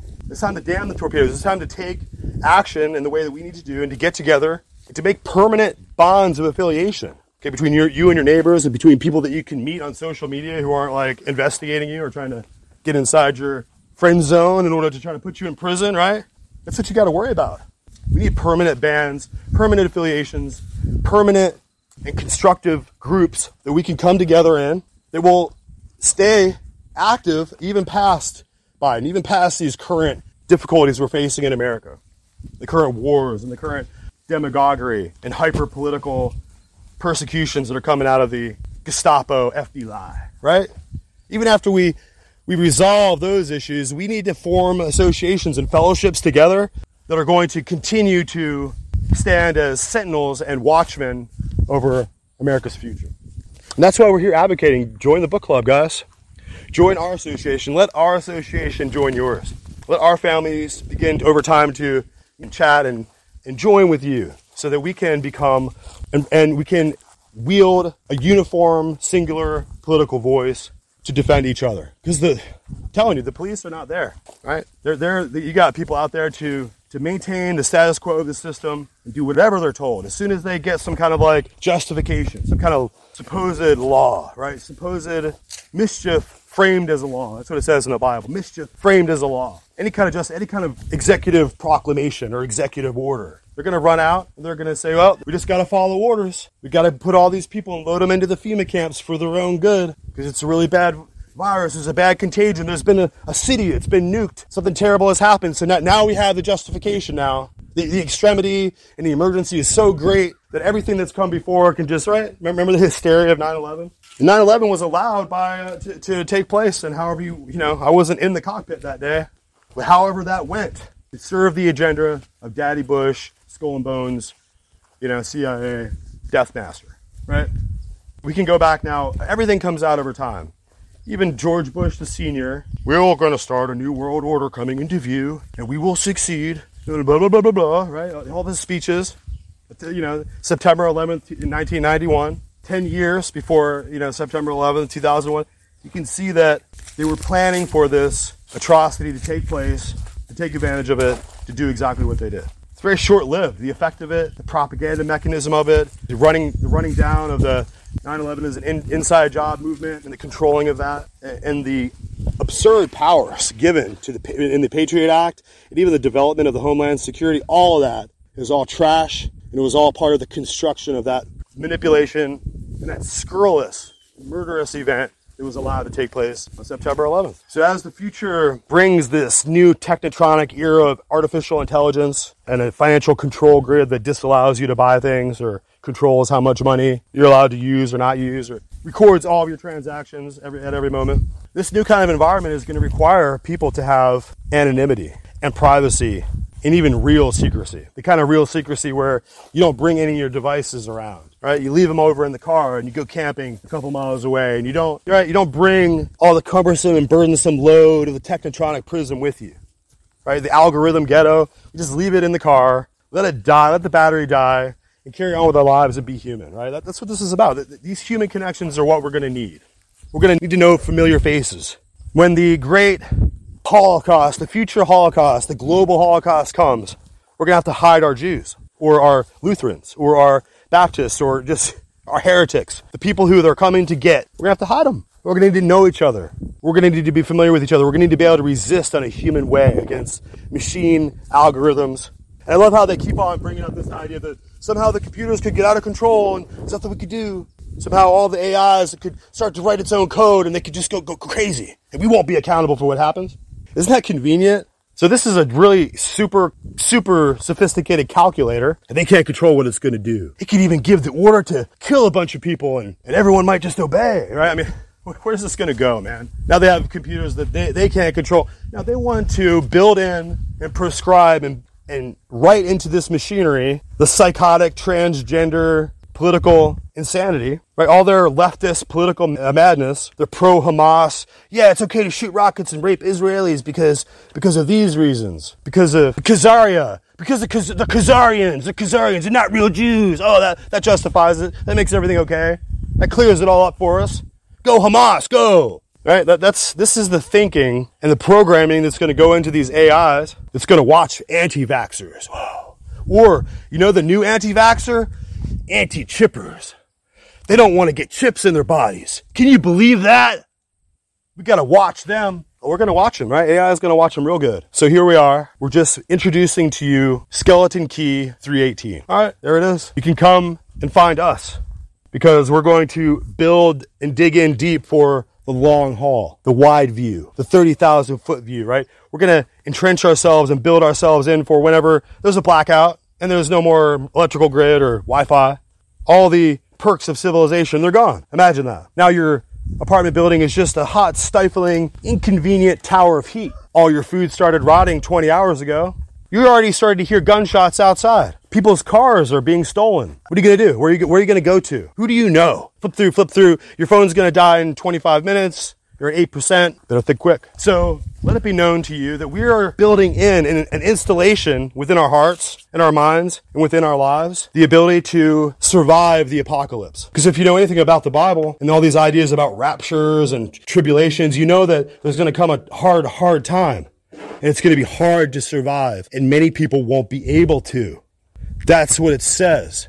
So, even though you don't want to be a philosophy maniac or a Bible thumper, but you might think it's good sense to prepare for a time when all these benefits of technology and Wi-Fi, internet, and electricity and running water just might be gone. They might just disappear, and all the preppers, they might be right all of a sudden. All the survival preppers, they didn't have iPhones, iodine tablets in their water.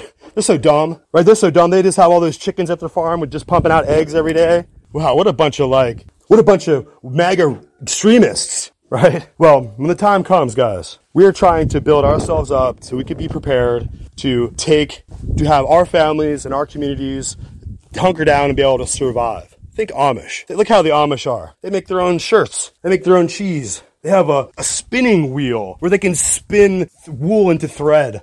They can make candles. Imagine that, guys. They don't have Google, and AI doesn't monitor and track them. Interesting. So it's hard. It's hard just to give up all the benefits of the world, but you have to build in the secondary analog system behind it. I love going on the internet. I love buying and shopping online, and everyone does. But what happens when all that's gone, guys? What happens when it disappears in one blink? No explanation, no warning. All of a sudden, the cell towers are down. You can't call for help. Well, we are established. Our group is established for counting into and banking on the fact that it's certainly absolutely going to happen. For sure. And when that happens, I hope that you will remember us, think about us, support us. Okay, support our cause, and also come in to join us, be members with us, become part of our little tribe here. And you've been learning, you've been watching the episodes. And when you go out to eat and you receive something and it's beneficial and you take it into yourself and you eat that, you usually have to pay for your meal, right? Well, you're here with us, spending time with us, receiving what we have to give you, all the information that might be helpful to you. So, you know what, guys? You pay where you eat. So you support us. You're not just there listening as some kind of entertainment, but you're going to get $1 out, hook us up on Cash App, send $5, send something over to our Give, Send, Go. But just by all means, do something to support us every chance you get. Okay, guys? And support our sponsor, Wendy'sLimited.com. What a fascinating story that is of the founder and the owner and the triumph of success of the human heart, right? Over everything that can come against you. Wendy's Boutique Limited is the quintessential story of American success. And of course, 100% American made. And they fundamentally know what a woman is, guys. Even though some individuals around here in America apparently can't figure it out. Wendy's Boutique Limited, Wendy'sLimited.com.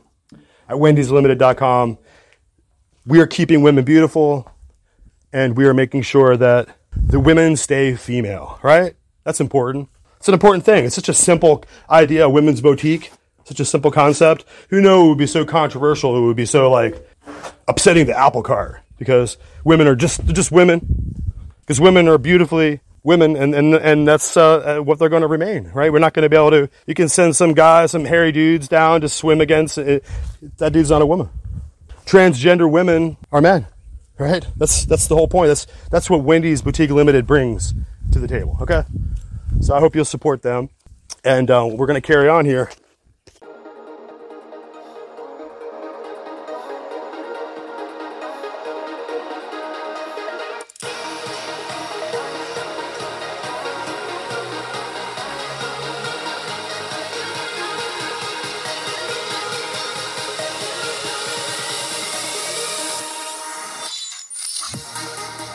That's right. It's now time for a word from our awesome sponsor, Wendy's Boutique Limited. Wendy'sLimited.com. And Wendy'sLimited.com is offering the hottest new designer trends and brand name couture fashion styles. So you have to hear about Wendy's Boutique. Wendy'sLimited.com. Wendy'sLimited.com now has designer women's apparel and fine jewelry, sexy boutique fashions, very best prices online. And you know that at Wendy'sLimited.com, they know what a woman is, what a woman really is, right? So if you're a beautiful woman, or if you know a beautiful woman, and if you don't, stop listening to this show, okay? Right now, just stop. But if you happen to know a beautiful woman, and you are a beautiful woman, you have to know about wendyslimited.com. So these are the sexiest boutique fashions anywhere, very best prices online, beautiful luxury products, guaranteed authentic, guaranteed, no Chinese knockoffs ever. So this is the real deal. This is the real, the legit, best prices, hottest couture gear, fragrances. We had Tom Ford shades, great deal on the Tom Ford shades. Everybody loves Tom Ford shades. So you can expect to find Gucci apparel, Hermes shoes, Prada jewelry, all at wendyslimited.com. And you got to remember, wendyslimited.com is really now famous for canceling Balenciaga when it mattered, right? So we're not having any of that over here. This is a woman-owned enterprise, all-American, family-run organization, wendyslimited.com, wendyslimited.com. You got to come join the craze. Hottest new designer trends, guys. Wendy's Boutique Limited. We need your support. And she's been courageous to support the show. wendyslimited.com.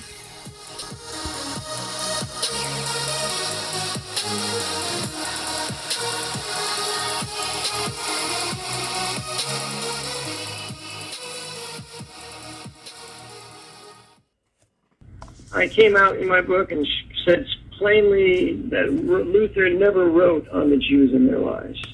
Yeah. That was released 3 years after his death.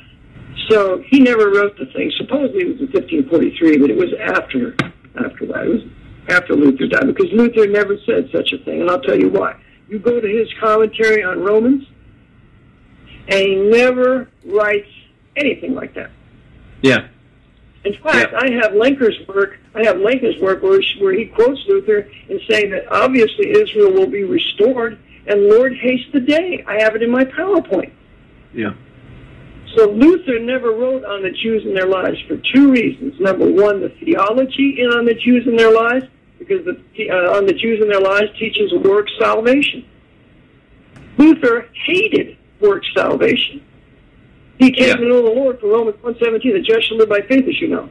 He hated anybody that said in any kind of work salvation. And that's what you see all through in the Jews and their lives. Yeah. The second reason why you can reject it as a work of Luther is the whole language of on the Jews and their lives. Luther didn't have that style. Oh, okay. It was not his Luther style. So those are the two reasons why. Someday I'll write something up and publish on it, but those are the two primary reasons. And then the Jews and their lives, he's quoting from the Latin Psalms, what is it, Ne Temer, something like that, the Latin Psalm, the Misery. Luther doesn't quote from that. He's quoting from the German Bible, or he'll quote from the Hebrew, but he's not going to quote any Latin, Jerome's Latin, Vulgate, you know? Yeah. So all these things have the despicable flavor of the Jesuits, and they're masters at having, what do you call them, books written by them and attributed to other people. Counterfeits. Mein Kampf is another one. Hoover's the Great Deceit's another one. I mean, what is it? ISIS Unveiled and The Secret Doctrine by Blavatsky. That's another couple of manuscripts written by Jesuits. They're the masters of counterfeiting, writing books and attributed to their coachers. Yeah, absolutely. Do you have a possible name that you think may have done it? A certain individual? Just maybe a guess, maybe best guess of who you think did it? Well, I don't know, because, see, at the time, the Jesuits were just getting started. They were founded in 1534. They brought into the papacy in 1540. Luther dies, in 1546, I believe. They say he wrote it in 1543. And one of the first things they attack is Luther. It wouldn't surprise me if Xavier or Salmeron or one of those guys wrote it themselves. Maybe Borgia. Yeah.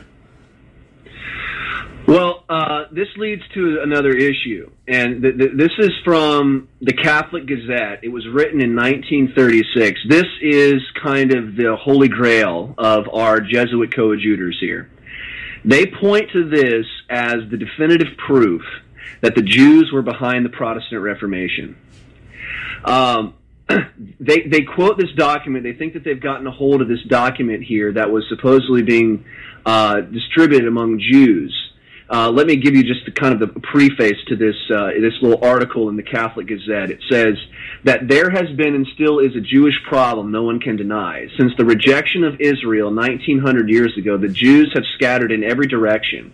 And in spite of difficulties and even persecution, they have established themselves as a power in nearly every nation of Europe. Jacobs, in his Jewish contributions to civilization, glories in the fact that without detriment to their own racial unity and international character, the Jews have been able to spread their doctrines and increase their political, social, and economic influence among the nations. In view of this Jewish problem, which affects the Catholic Church in a special way, we publish the following amazing extracts from a number of speeches recently made under the auspices of a Jewish society in Paris. The name of our informant must remain concealed. He is personally known. He is personally known to us by reason of his peculiar relations with the Jews at the present time. We have agreed not to disclose his identity nor to give any further details of the Paris meeting beyond the following extracts, yada yada. And it goes down here. Let me give you the section which touches on the Protestant Reformation. Quotation. Okay, so here's the speech. He's quoting, the Catholic Gazette is now quoting from this speech by this Jew. Okay? Quotation. Martin Luther yielded to the influence of his Jewish friends, and again by Jewish authority and with Jewish finance, his plot against the Catholic Church met with success. Thanks to our propaganda, to our theories of liberalism, and to our misrepresentations of freedom, the minds of many among the Gentiles were ready to welcome the Reformation. They separated from the Church to fall into our snare, and thus the Catholic Church has been very sensibly weakened, and her authority over the kings and Gentiles has been reduced almost to naught. This is rich right here. We are grateful to Protestants for their loyalty to our wishes.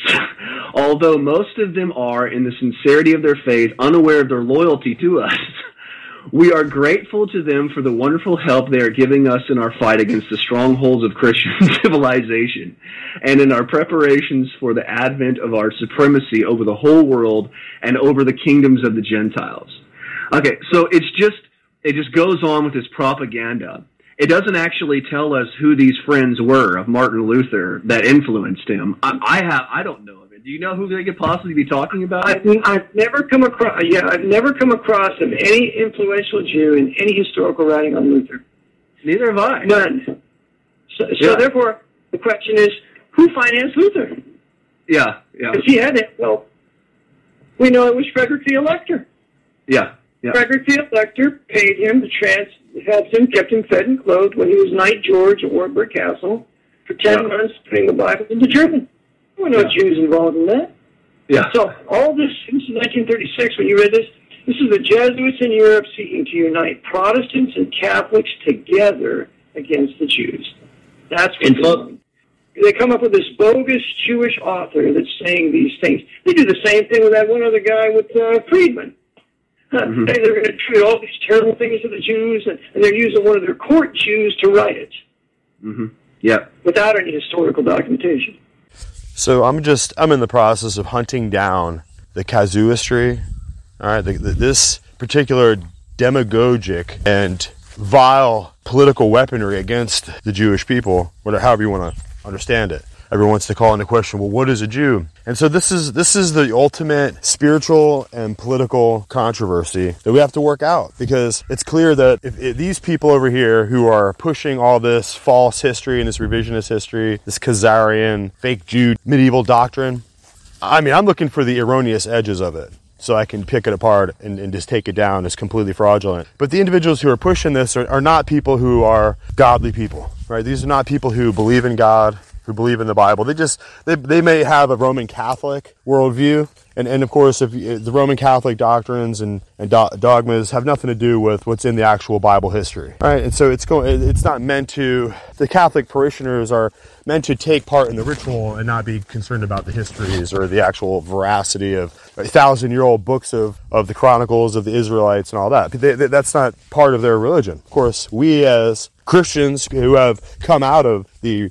the legacy of the Protestant Reformation are relying entirely in the granular details and the actual meaning, the original meaning of the texts of the Bible under the Brit Hadashah, which is the New Testament. And a lot of people who are of a Judean and Israelite background, or maybe who are Jewish, they're not interested in the Brit Hadashah very much. So this whole controversy surrounding the people of God and the land of God, the Israelites and the Jews, takes us back deeply into the scriptural and historical legacies that are in the Bible. So this is going to refine out 70 or 80% of people who are only interested in the political fixation of whether to support Palestine or Israel, and all of the mountains of denunciations of the state of Israel as somehow some kind of colonial state, as being the brainchild of the Rothschilds, and ultimately somehow a secret weapon with the six-pointed hexagram and the star on the flag, which is quite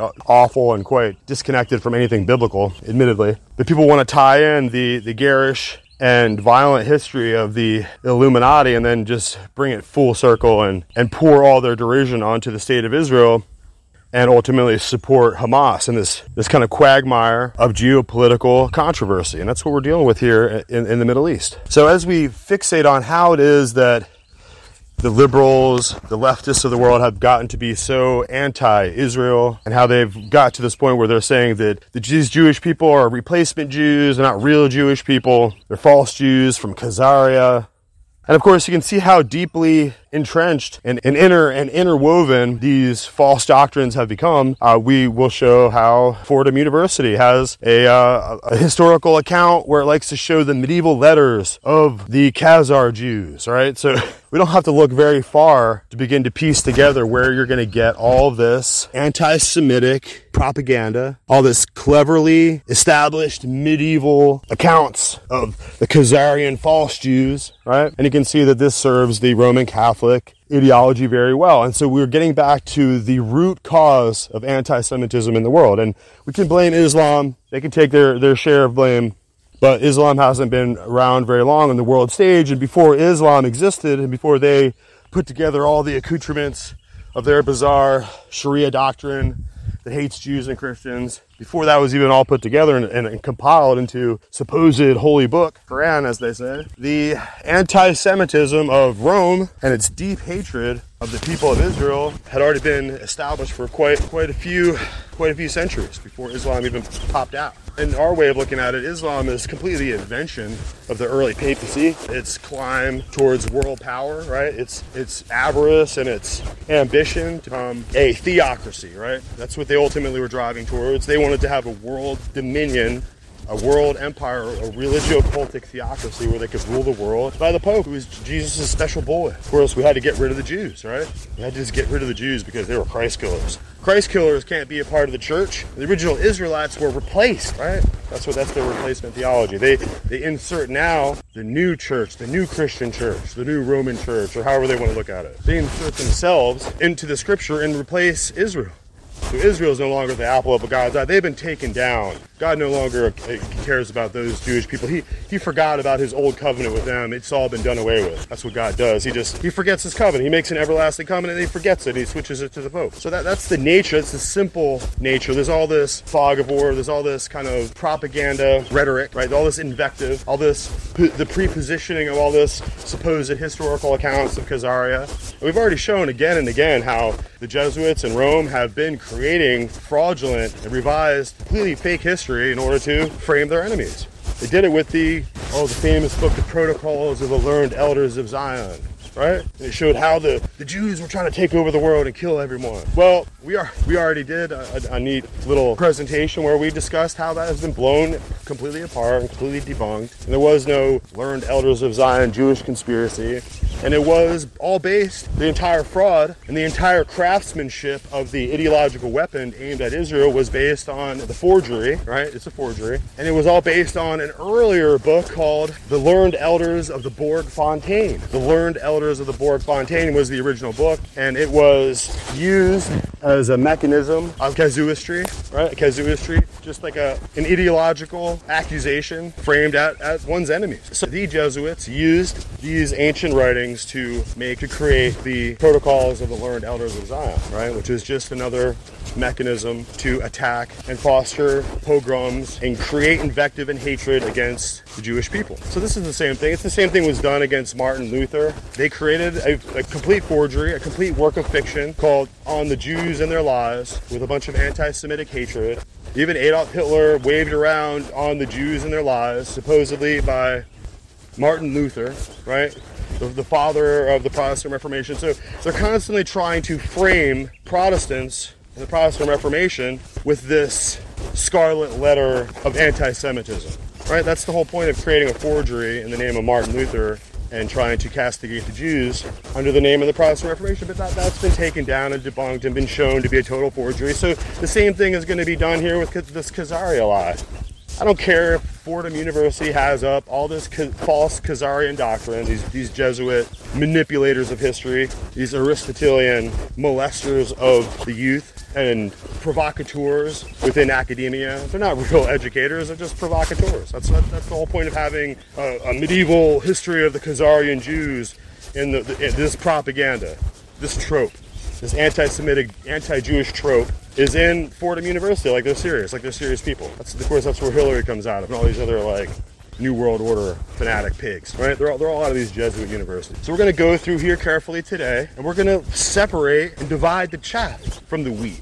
All right, we're going to do a little bit of that today. And you may be wheat and you may be chaff, but you're getting divided. You're going to get divided right now because we're going to call for you to join our cause, to be exposed to this movement as more than just a little bit of interesting entertainment, for you to sit back and hear some controversial historical concepts that you never heard before and feel some kind of inner fulfillment because you were able to listen to a podcast. That's great. I'm glad you're there to listen. Okay, but I need you to do something more than just listen. I need you to participate. And first thing you can do to participate is recognize that we are in a mass movement here, beneath the surface, underneath the spotlight of contemporary history here, underground in the American political landscape, which is becoming dangerously totalitarian, dangerously fascistic with these persecutions. You can see that they're going to try to persecute and run to ground anyone they can that isn't going to go along with the program here. And so we've built in our own little people group, our own little peer culture, our own little book club. And behind all that is our own little secret confederation here. And we're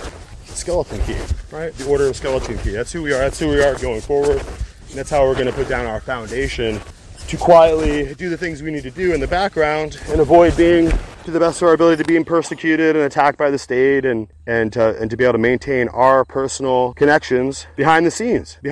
And so that's what it's really all about. And imagine when the world goes dark. Imagine when a couple of these satellites get knocked out and none of these phones work anymore. Google Maps is gone and gone for good.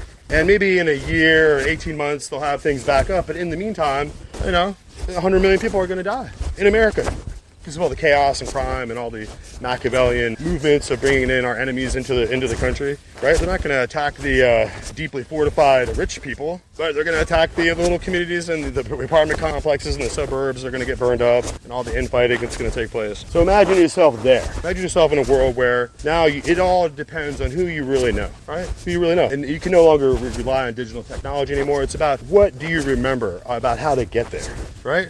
Do you remember how to get there? Do you remember how to get there when maybe some of the highways are no longer operable? Do you remember how to get far out into a safe country region where there might be food and shelter, right? These are the kind of concepts that you haven't thought of yet, but that's what we're doing. That's what we're establishing. That's what we're building out for ourselves, for our friends and families, and to ultimately we'll have the resources to extend to other people in the future when things get really, really terrible. And it might be that all of our planning is for naught and there's nothing we can do. We're just going to be swallowed and consumed by all the chaos and, but we're going to make our best effort. Okay, we're taking it way past survivalism.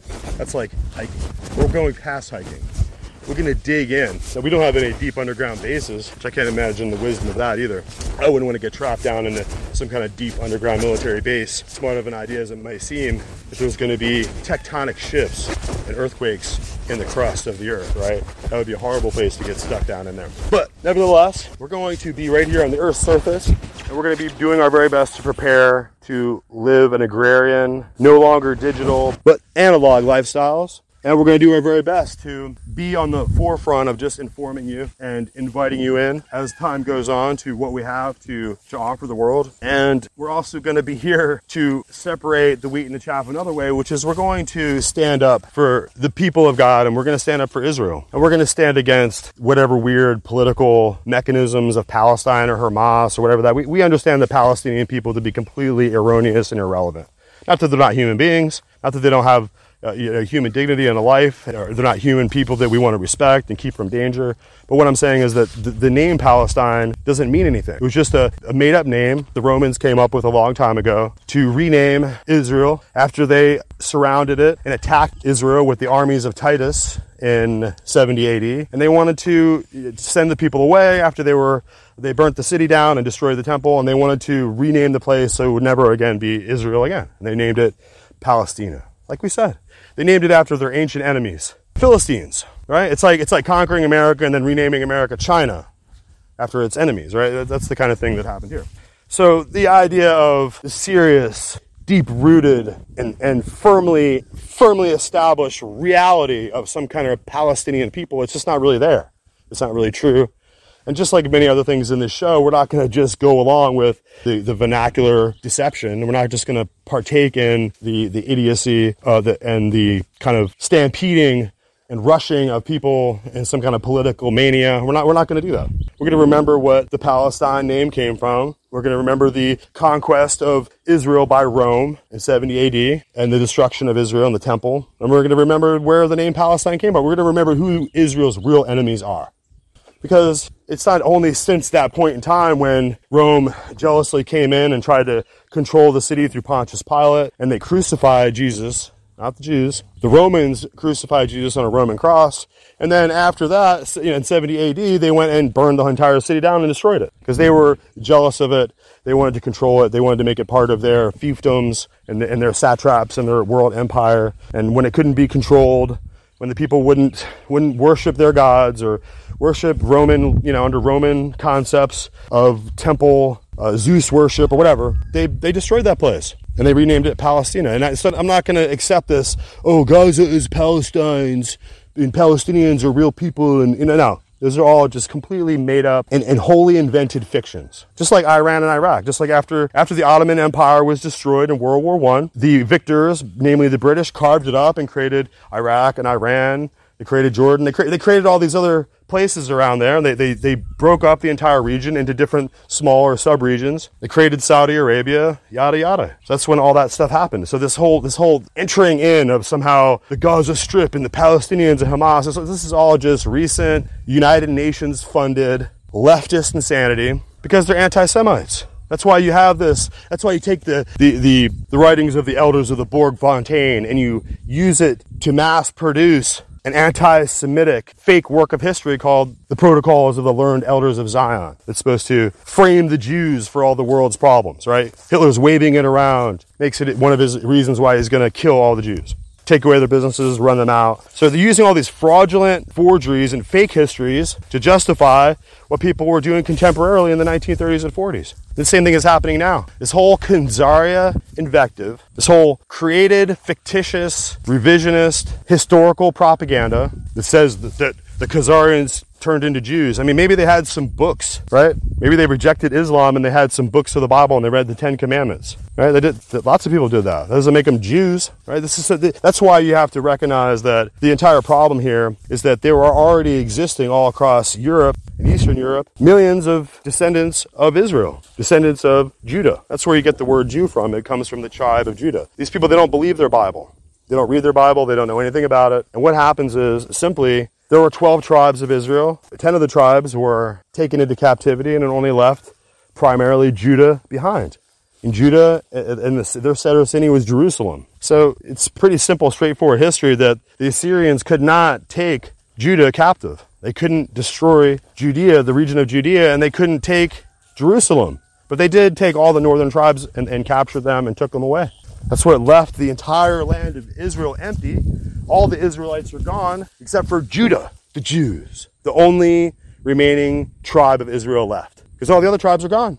After that point, it's like a thinning of the herd, like what happened with Noah. After everyone else drowned in the entire world, Noah and his family gets off the boat, and they're the only ones left. Same thing that happened here, guys. After Assyria took all the tribes of Israel into captivity, Judah was left, only Judah. Historical fact. Judah was the only people left in the land. The Jews were the only Israelites left for a very long time. Go through like King David, go through Solomon, go through all the time, all these periods of the kings, all these centuries, till eventually, you know what happens? Nebuchadnezzar shows up to Jerusalem, shows up to the Jews, the last remaining tribe. He takes them into captivity for 70 years. So Israel is completely just broken, except for just a few remnant people that remain there. Maybe a little military outpost for Babylon or something. But what happens after that is Cyrus the Great comes in, Persians come in and remove Babylon, and they let the Jews go. They send the people back to their land. They're like, they want to create a new empire of freedom for everyone and goodwill. So all the other chains of bondage, setting people free, letting the Jews go back to their land and rebuild the wall. It's history, guys. So history, the Jews go back and reclaim their land once again after having been taken from, being removed from it. So finally, the Jewish people are back in their land. And that's going to be the continuity of history right there for centuries up until the arrival of Messiah. And ultimately the destruction of the temple in 70 AD. And the erroneous, fake creation of the false Palestinian state. And the Palestinians were, the so-called land of Palestine was established by the Romans there to deface and defame thousands of years of human history that had come before, and all the famous legacies of David as he slays Goliath, Solomon and his world-renowned wisdom, etc., etc., etc., etc. The Romans thought they could just cap that off and just salt it and just be done with it. It won't be Israel anymore, it'll be Palestine now, right? Well, now we're back there. The same issue here with the United Nations, the same issue here with the new Roman papacy and this new world order, right? And the Klaus Schwab types, World Economic Forum types here to try to tell us that we have to cease fire. The state of Israel is illegal and is irrelevant, and they're not real Jews, they're Khazarians. And they have a world conspiracy because they're the learned elders of Zion, and they're going to try to kill us all under their Jewish conspiracy. Now, this is a Jesuit conspiracy. This is a Jesuit Kaddish. All right, let's talk about that book. Let's talk about the Jesuit Kaddish. So here we're going to separate you. You're either going to just leave out because you're so enamored with the anti-Semitic, anti-Jew hate propaganda that you can't tolerate to hear the crisp and pristine truth as I present the facts, that all those erroneous histories that bring you to this hate are lies, and your Jew hatred is all based on lies. And if you knew the truth, if you were open to the truth, you wouldn't hate the people of God. You wouldn't hate the people of Judah, and you wouldn't hate the last remaining tribe of Israel that we know about as they come back into their land. Even if they are being funded by Rothschilds, even if there are weird Fabian socialists that are engineering it all to create, problems. God is in control, not Fabian socialists. Let's get a grip. Okay, all their planning and everything that they try to do, they're all dead now. All these people that we talk about that set all this crap into motion, all their children are here. These defunct retards. And I'm glad that we have this totalitarianism that's basically inept. I'm glad that they're not as psycho and well-trained and effective as their parents were. But let's carry on here. So this is a dialectic that's being established there. And if you go back to the letters of Mazzini and Albert Pike, they knew for a long time what would happen if they put these clashing spiritual dynamics together. But that's not our thing to call. It's not for us to go take the side of the Philistines and go stand behind Goliath and chuck spears at the Jews because somebody told us some false history, and there was some hyper political, amped up Alex Jones dudes out there, a bunch of pro-Nazi haters out there talking junk about the Jews, about Khazarians and all this, and you just feed into it. You're feeding into the negativity. Stop doing it. Go and read a little bit about the terms and the issues there, and find out what it is. They run out their door, run out their apartment with their kids, and go run out and join the BLM protest. And I have no idea what it is. Did you get you and your kids to get down on their knees and kiss some black people's boots too? What kind of sick social psychodrama bullshit is this that you guys are engaged in just because you're empty? You have nothing else. You have no knowledge. You watch CNN. You don't know what's going on in the world. So when they fan the flames of every kind of mania, you're gonna have orgiastic joy to run out and participate. Now they're doing the orgiastic joy with Palestinians. Their fake Palestinian Hamas flag or whatever. So you can see the whole thing is being set up. God is not going to abandon his people. He's capable and strong. He's the creator of the universe, and he's able to make a permanent covenant with his people and remember it.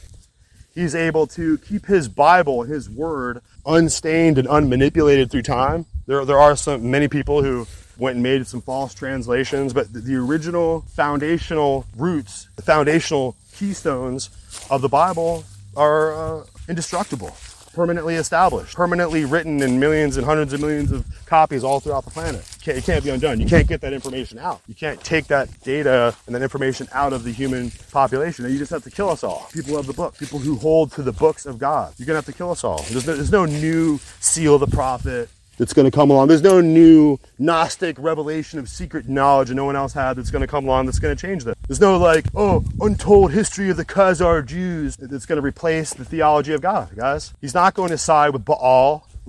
That's what Allah worship is Baal. And he's not going to side with it. He's not going to side with Baal. Not for Palestinians, not for Gaza, not for all the rudiments of this fake geopolitical drama that you're partaking in. He's going to stand with his people. Okay, just like when David threw the stone and killed Goliath, God was there. All right, just when Shadrach, Meshach, and Abednego went into the fire, he was there. All right, just when he himself came in the person of Jesus Christ and stood and walked with his people and suffered terrible fate in order to be the propitiation for not only his people, but for everyone in the world, for you and I. So this is the final deal. If you take the wrong side of this thing and you work, and there's a massive curse in the Bible for people who take and stand against Israel and become enemies of Israel and stand with the enemies of God. It's not just the enemies of the people of God, it's the enemies of God and his religion, his temple, his people, his place, the place where he shed his blood at Calvary. It's all right there. And everyone that I see in the world is rejecting it. They're rejecting it as truth. They're rejecting it as political, relevant, moral reality. They're happy to go with some newfangled, psycho-violent cult of the beheadings of the Christians and Jews, right? Cult of the persecution to serve the murder God of Muhammad. That's your choice. You're here, you're going to serve on the side of the Palestinians and the United Nations and the Muslims, and you're going to stand with Russia and China. You're going to stand with the entire globe, and you're going to stand against Israel, and you're going to suffer the price. You're going to pay the price. So in order to help us, to alleviate the extremity of this ideological violence that we find ourselves faced with, I'm going to do my best to dig in to this Khazarian fraud, these historical forgeries, and we're going to show you that that's coming from the Jesuits. And the Jesuits have a deep-seated need to control Jerusalem. That was Loyola, remember that guy? Ignatius Loyola. Ignacio Lopez, that's his real name. They always switch the names around. You ever notice that? How they changed the names. They changed the names. So, Indigo Lopez, I read. You guys are just a bunch of idiots who don't have any information. I read, I find out. Indigo Lopez, who's come to be known as the founder of the Jesuit orders, this tool, Ignatius Loyola, he ultimately is going to make it his primary mission and the primary mission of the Jesuits in their writings, in the facts of their historical accounts, that they're going to liberate Jerusalem from the Saracens and the Muslims for the Virgin Mary. Right? That's their goal. That's one of their main goals, is to overcome the Protestant Reformation and turn it back and reverse it with the Counter-Reformation by any means necessary, and kill any nation, destroy any king. Any heretic king could be disposed of. Anything can be done to serve their mission, to bring the world back into subservience to the Pope. That's a permanent world mission forever. That is, you don't get to be like, oh, it's 2020 now, it's modern times. I don't think we're going to keep up with our medieval vengeance anymore. No, they're going to keep up with it. It drove World War I, it drove World War II, and it's driving us towards World War III right now. So this urge of the Jesuits to destroy the Protestant Reformation and their deeply held sacred mantra, right, to control the land of Jerusalem, to take back the holy city for the Pope, and of course, anyone who won't participate and take part in that are heretics, and they should be burnt at the stake, right? That's the thinking here. It's the extreme maniacal religious insanity and religious murder that you are uninformed about that's coming. That's why the violence of these Muslims is so replete and so extreme that Americans can't comprehend it. The Jews at the club, they're like the Jews at the rave, right? They got the statue of Buddha up. They're dancing in the rave. They're having fun. They can't comprehend that these people are coming over there to murder them and burn them alive. It just doesn't arrive in their mind, the evil that's against them, the evil that's against us. So this Jesuit order pretends to be a spiritual monkish order, but it's really a military order. Like the Knights of Malta, right? Like other knighthood orders. It's a powerful occult knighthood order. It's sitting there lying like a serpent in the grass in academia, in universities, in Georgetown University. They sit there like professors, like doctors, like civilized men, but they're not. They're not civilized men. They're carrying on covertly within the subterranean machinations of their order. They're carrying on the destruction of America. Catholic Charities is bringing over the millions of illegal immigrants over the border. I mean, just get a grip. Get a grip on reality. It does kick. It does have a sleep twitch, a sleep kick that wakes you up, and it's painful. But I need you to wake up. I need you to be in the pain of reality. I need you to focus on this. Because there's no amount of... These plans have been in the works for centuries that are bringing America down. And there's no amount of, oh, I'm going to change my party and I'll be on the right side and I won't get hurt. There's no way to compromise with this. They want the total destruction of America. There's going to be nowhere for Americans to flee. You have all these expatriates leaving. There's going to be nowhere for Americans to flee. There's going to be nowhere to go to survive. They're going to bring America down unless we see what they're doing and we drive them out. The Jesuits are provocateurs. They're murderers. They're poisoners. They're manipulators within the politics of nations, and they should be run out, just like they've been run out almost 100 times in history. We'll do our best to show you all the times they've been run out of history. They've been run out of nations, run out of kingdoms, run out of territories. They've been made to be illegal, right? Just like the Order of the Illuminati was made to be illegal. And the people that were operating that, they were investigated and put in prison. The same thing should be true for these terrorist group, the Jesuits here in the United States. They got to stop hiding their doctrines. They got to stop hiding the mechanisms by which they are controlling Washington, D.C., and in so many ways directing and misdirecting the fate of our country. And we have to understand how they've used historical revisionist narratives and sophistry and lies to manipulate us and to breed hate. Anti-Semitic hate is being bred into the populace through academia, into the American people, into the people worldwide. And it's time for us to confront it. You're going to have to face the glaring sun of truth here. So we need to deal with Freemasonry as well, because Freemasonry is another kind of issue where they think the Jews run the Freemasonry as well. Okay, we need to get in behind the history of Freemasonry, and isn't the Golden Revolution of 1688 kind of behind this, Eric? Not that I know of. It may have participated. No, the Jesuits get kicked out of England with the war. When William of Orange comes into England, they tried to regain power in England even after they lost to William of Orange. And so, in order to regain power in England, go ahead. You have the Glorious Revolution of 1688. Not one drop of blood was shed. You have James II being driven out. Thank God. My only regret is that his daughter, who was married to William, didn't have him executed. He actually let him escape to France. But nonetheless, you have William of Orange in 1689 coming down. He takes the throne, and on the ships that come down, it's on the flags of the ships, the Protestant Reformation and the liberties of the English people. That's all written on the flags, on the sails of those ships. So he comes in, he's crowned king, and in 1690, the Jesuits try to attack again. 1 year later, it's called the Battle of the Boyne. James II is driven out. He never comes back. He goes to France. And the Jesuits then decide to contrive to take back the throne, because the Stuarts now are going to be barred from the throne because of their Catholic design of overthrowing the Protestant liberties there. And I think in 1701, they're forever banned. And so the Jesuits in the early 1700s, by 1724, 25, they write every degree of Scottish Rite Freemasonry from 1 to 25 in the College of Clermont in Paris, France, where they train their Jesuit, Jacob, and Robespierre. Yeah. So they're busy writing Scottish Rite. So the Jesuits now are going to call upon what's left of the Scottish Templars that are living in Scotland and have Rosslyn Castle to join with them. So they're going to join up with them. And then when the Jesuits are suppressed by the Pope in 1773, Frederick the Great protects them in Prussia, and they go to Silesia, which will be the heart of the concentration camp system in Poland later, Auschwitz, Silesia. And while the Jesuits are there under Frederick the Great, they're going to write the last 8 degrees of Scottish Rite there in Prussia. So the Jesuits wrote every rite of the order, of the craft, and you can see this in the rite of Hiram Abiff. You can see it in their use of the term IHS. I have David Bernard's great work, Light on Masonry. He shows you that they're using IHS in their rites with strictly Jesuit. Mm-hmm. You got to understand, folks, it's right when they are suppressed. That's when the big esoteric group starts to be created, the Illuminati. And who do we have as the creator of the Illuminati? Not a Jew, a professional Roman Catholic named Adam Weishaupt. He wasn't just a Catholic layman or something who just liked some philosophy. He was a professional. He was a professor of canon law. Okay, and he was Jesuit trained. That's right. And he models the Illuminati after the Jesuit order. There's 4 degrees. There's 4 degrees of the Illuminists. There's 4 degrees in the Jesuits generally. Yeah. And when they take their fourth vow, that's the bloody oath.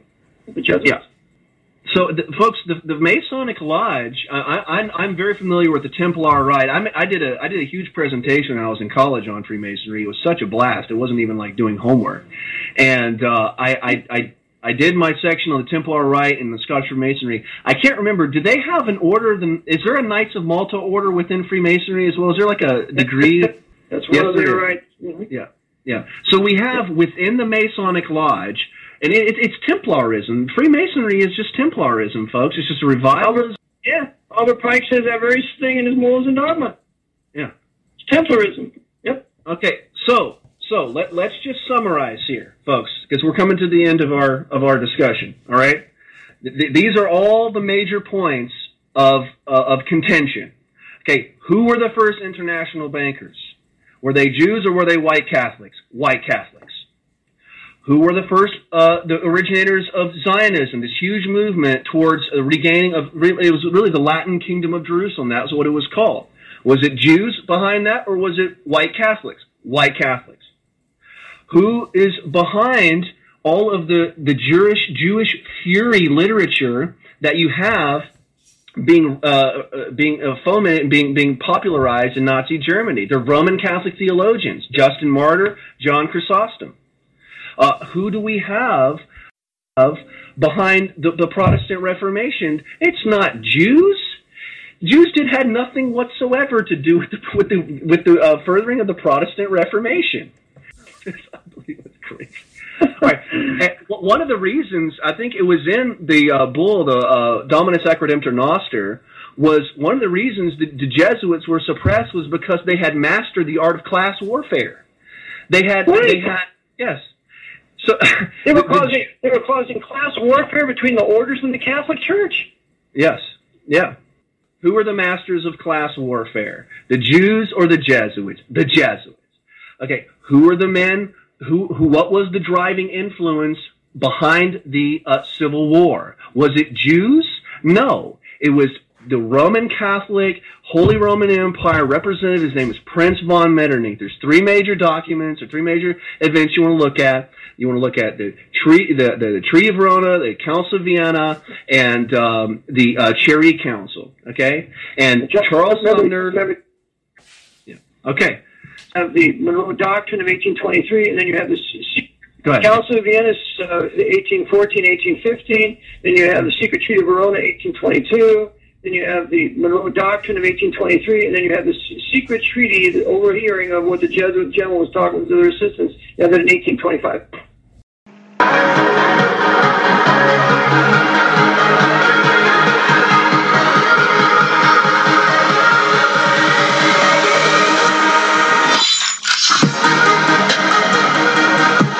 So now it's time for a word from our sponsor. And as you know, our sponsor is graciously helping us to keep our show going here. So it's wendyslimited.com. wendyslimited.com.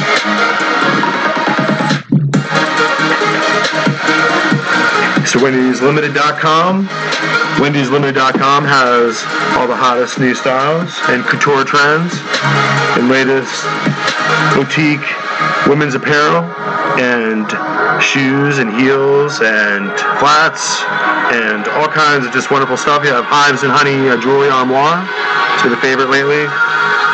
And we have, of course, Windsor crystal lamps.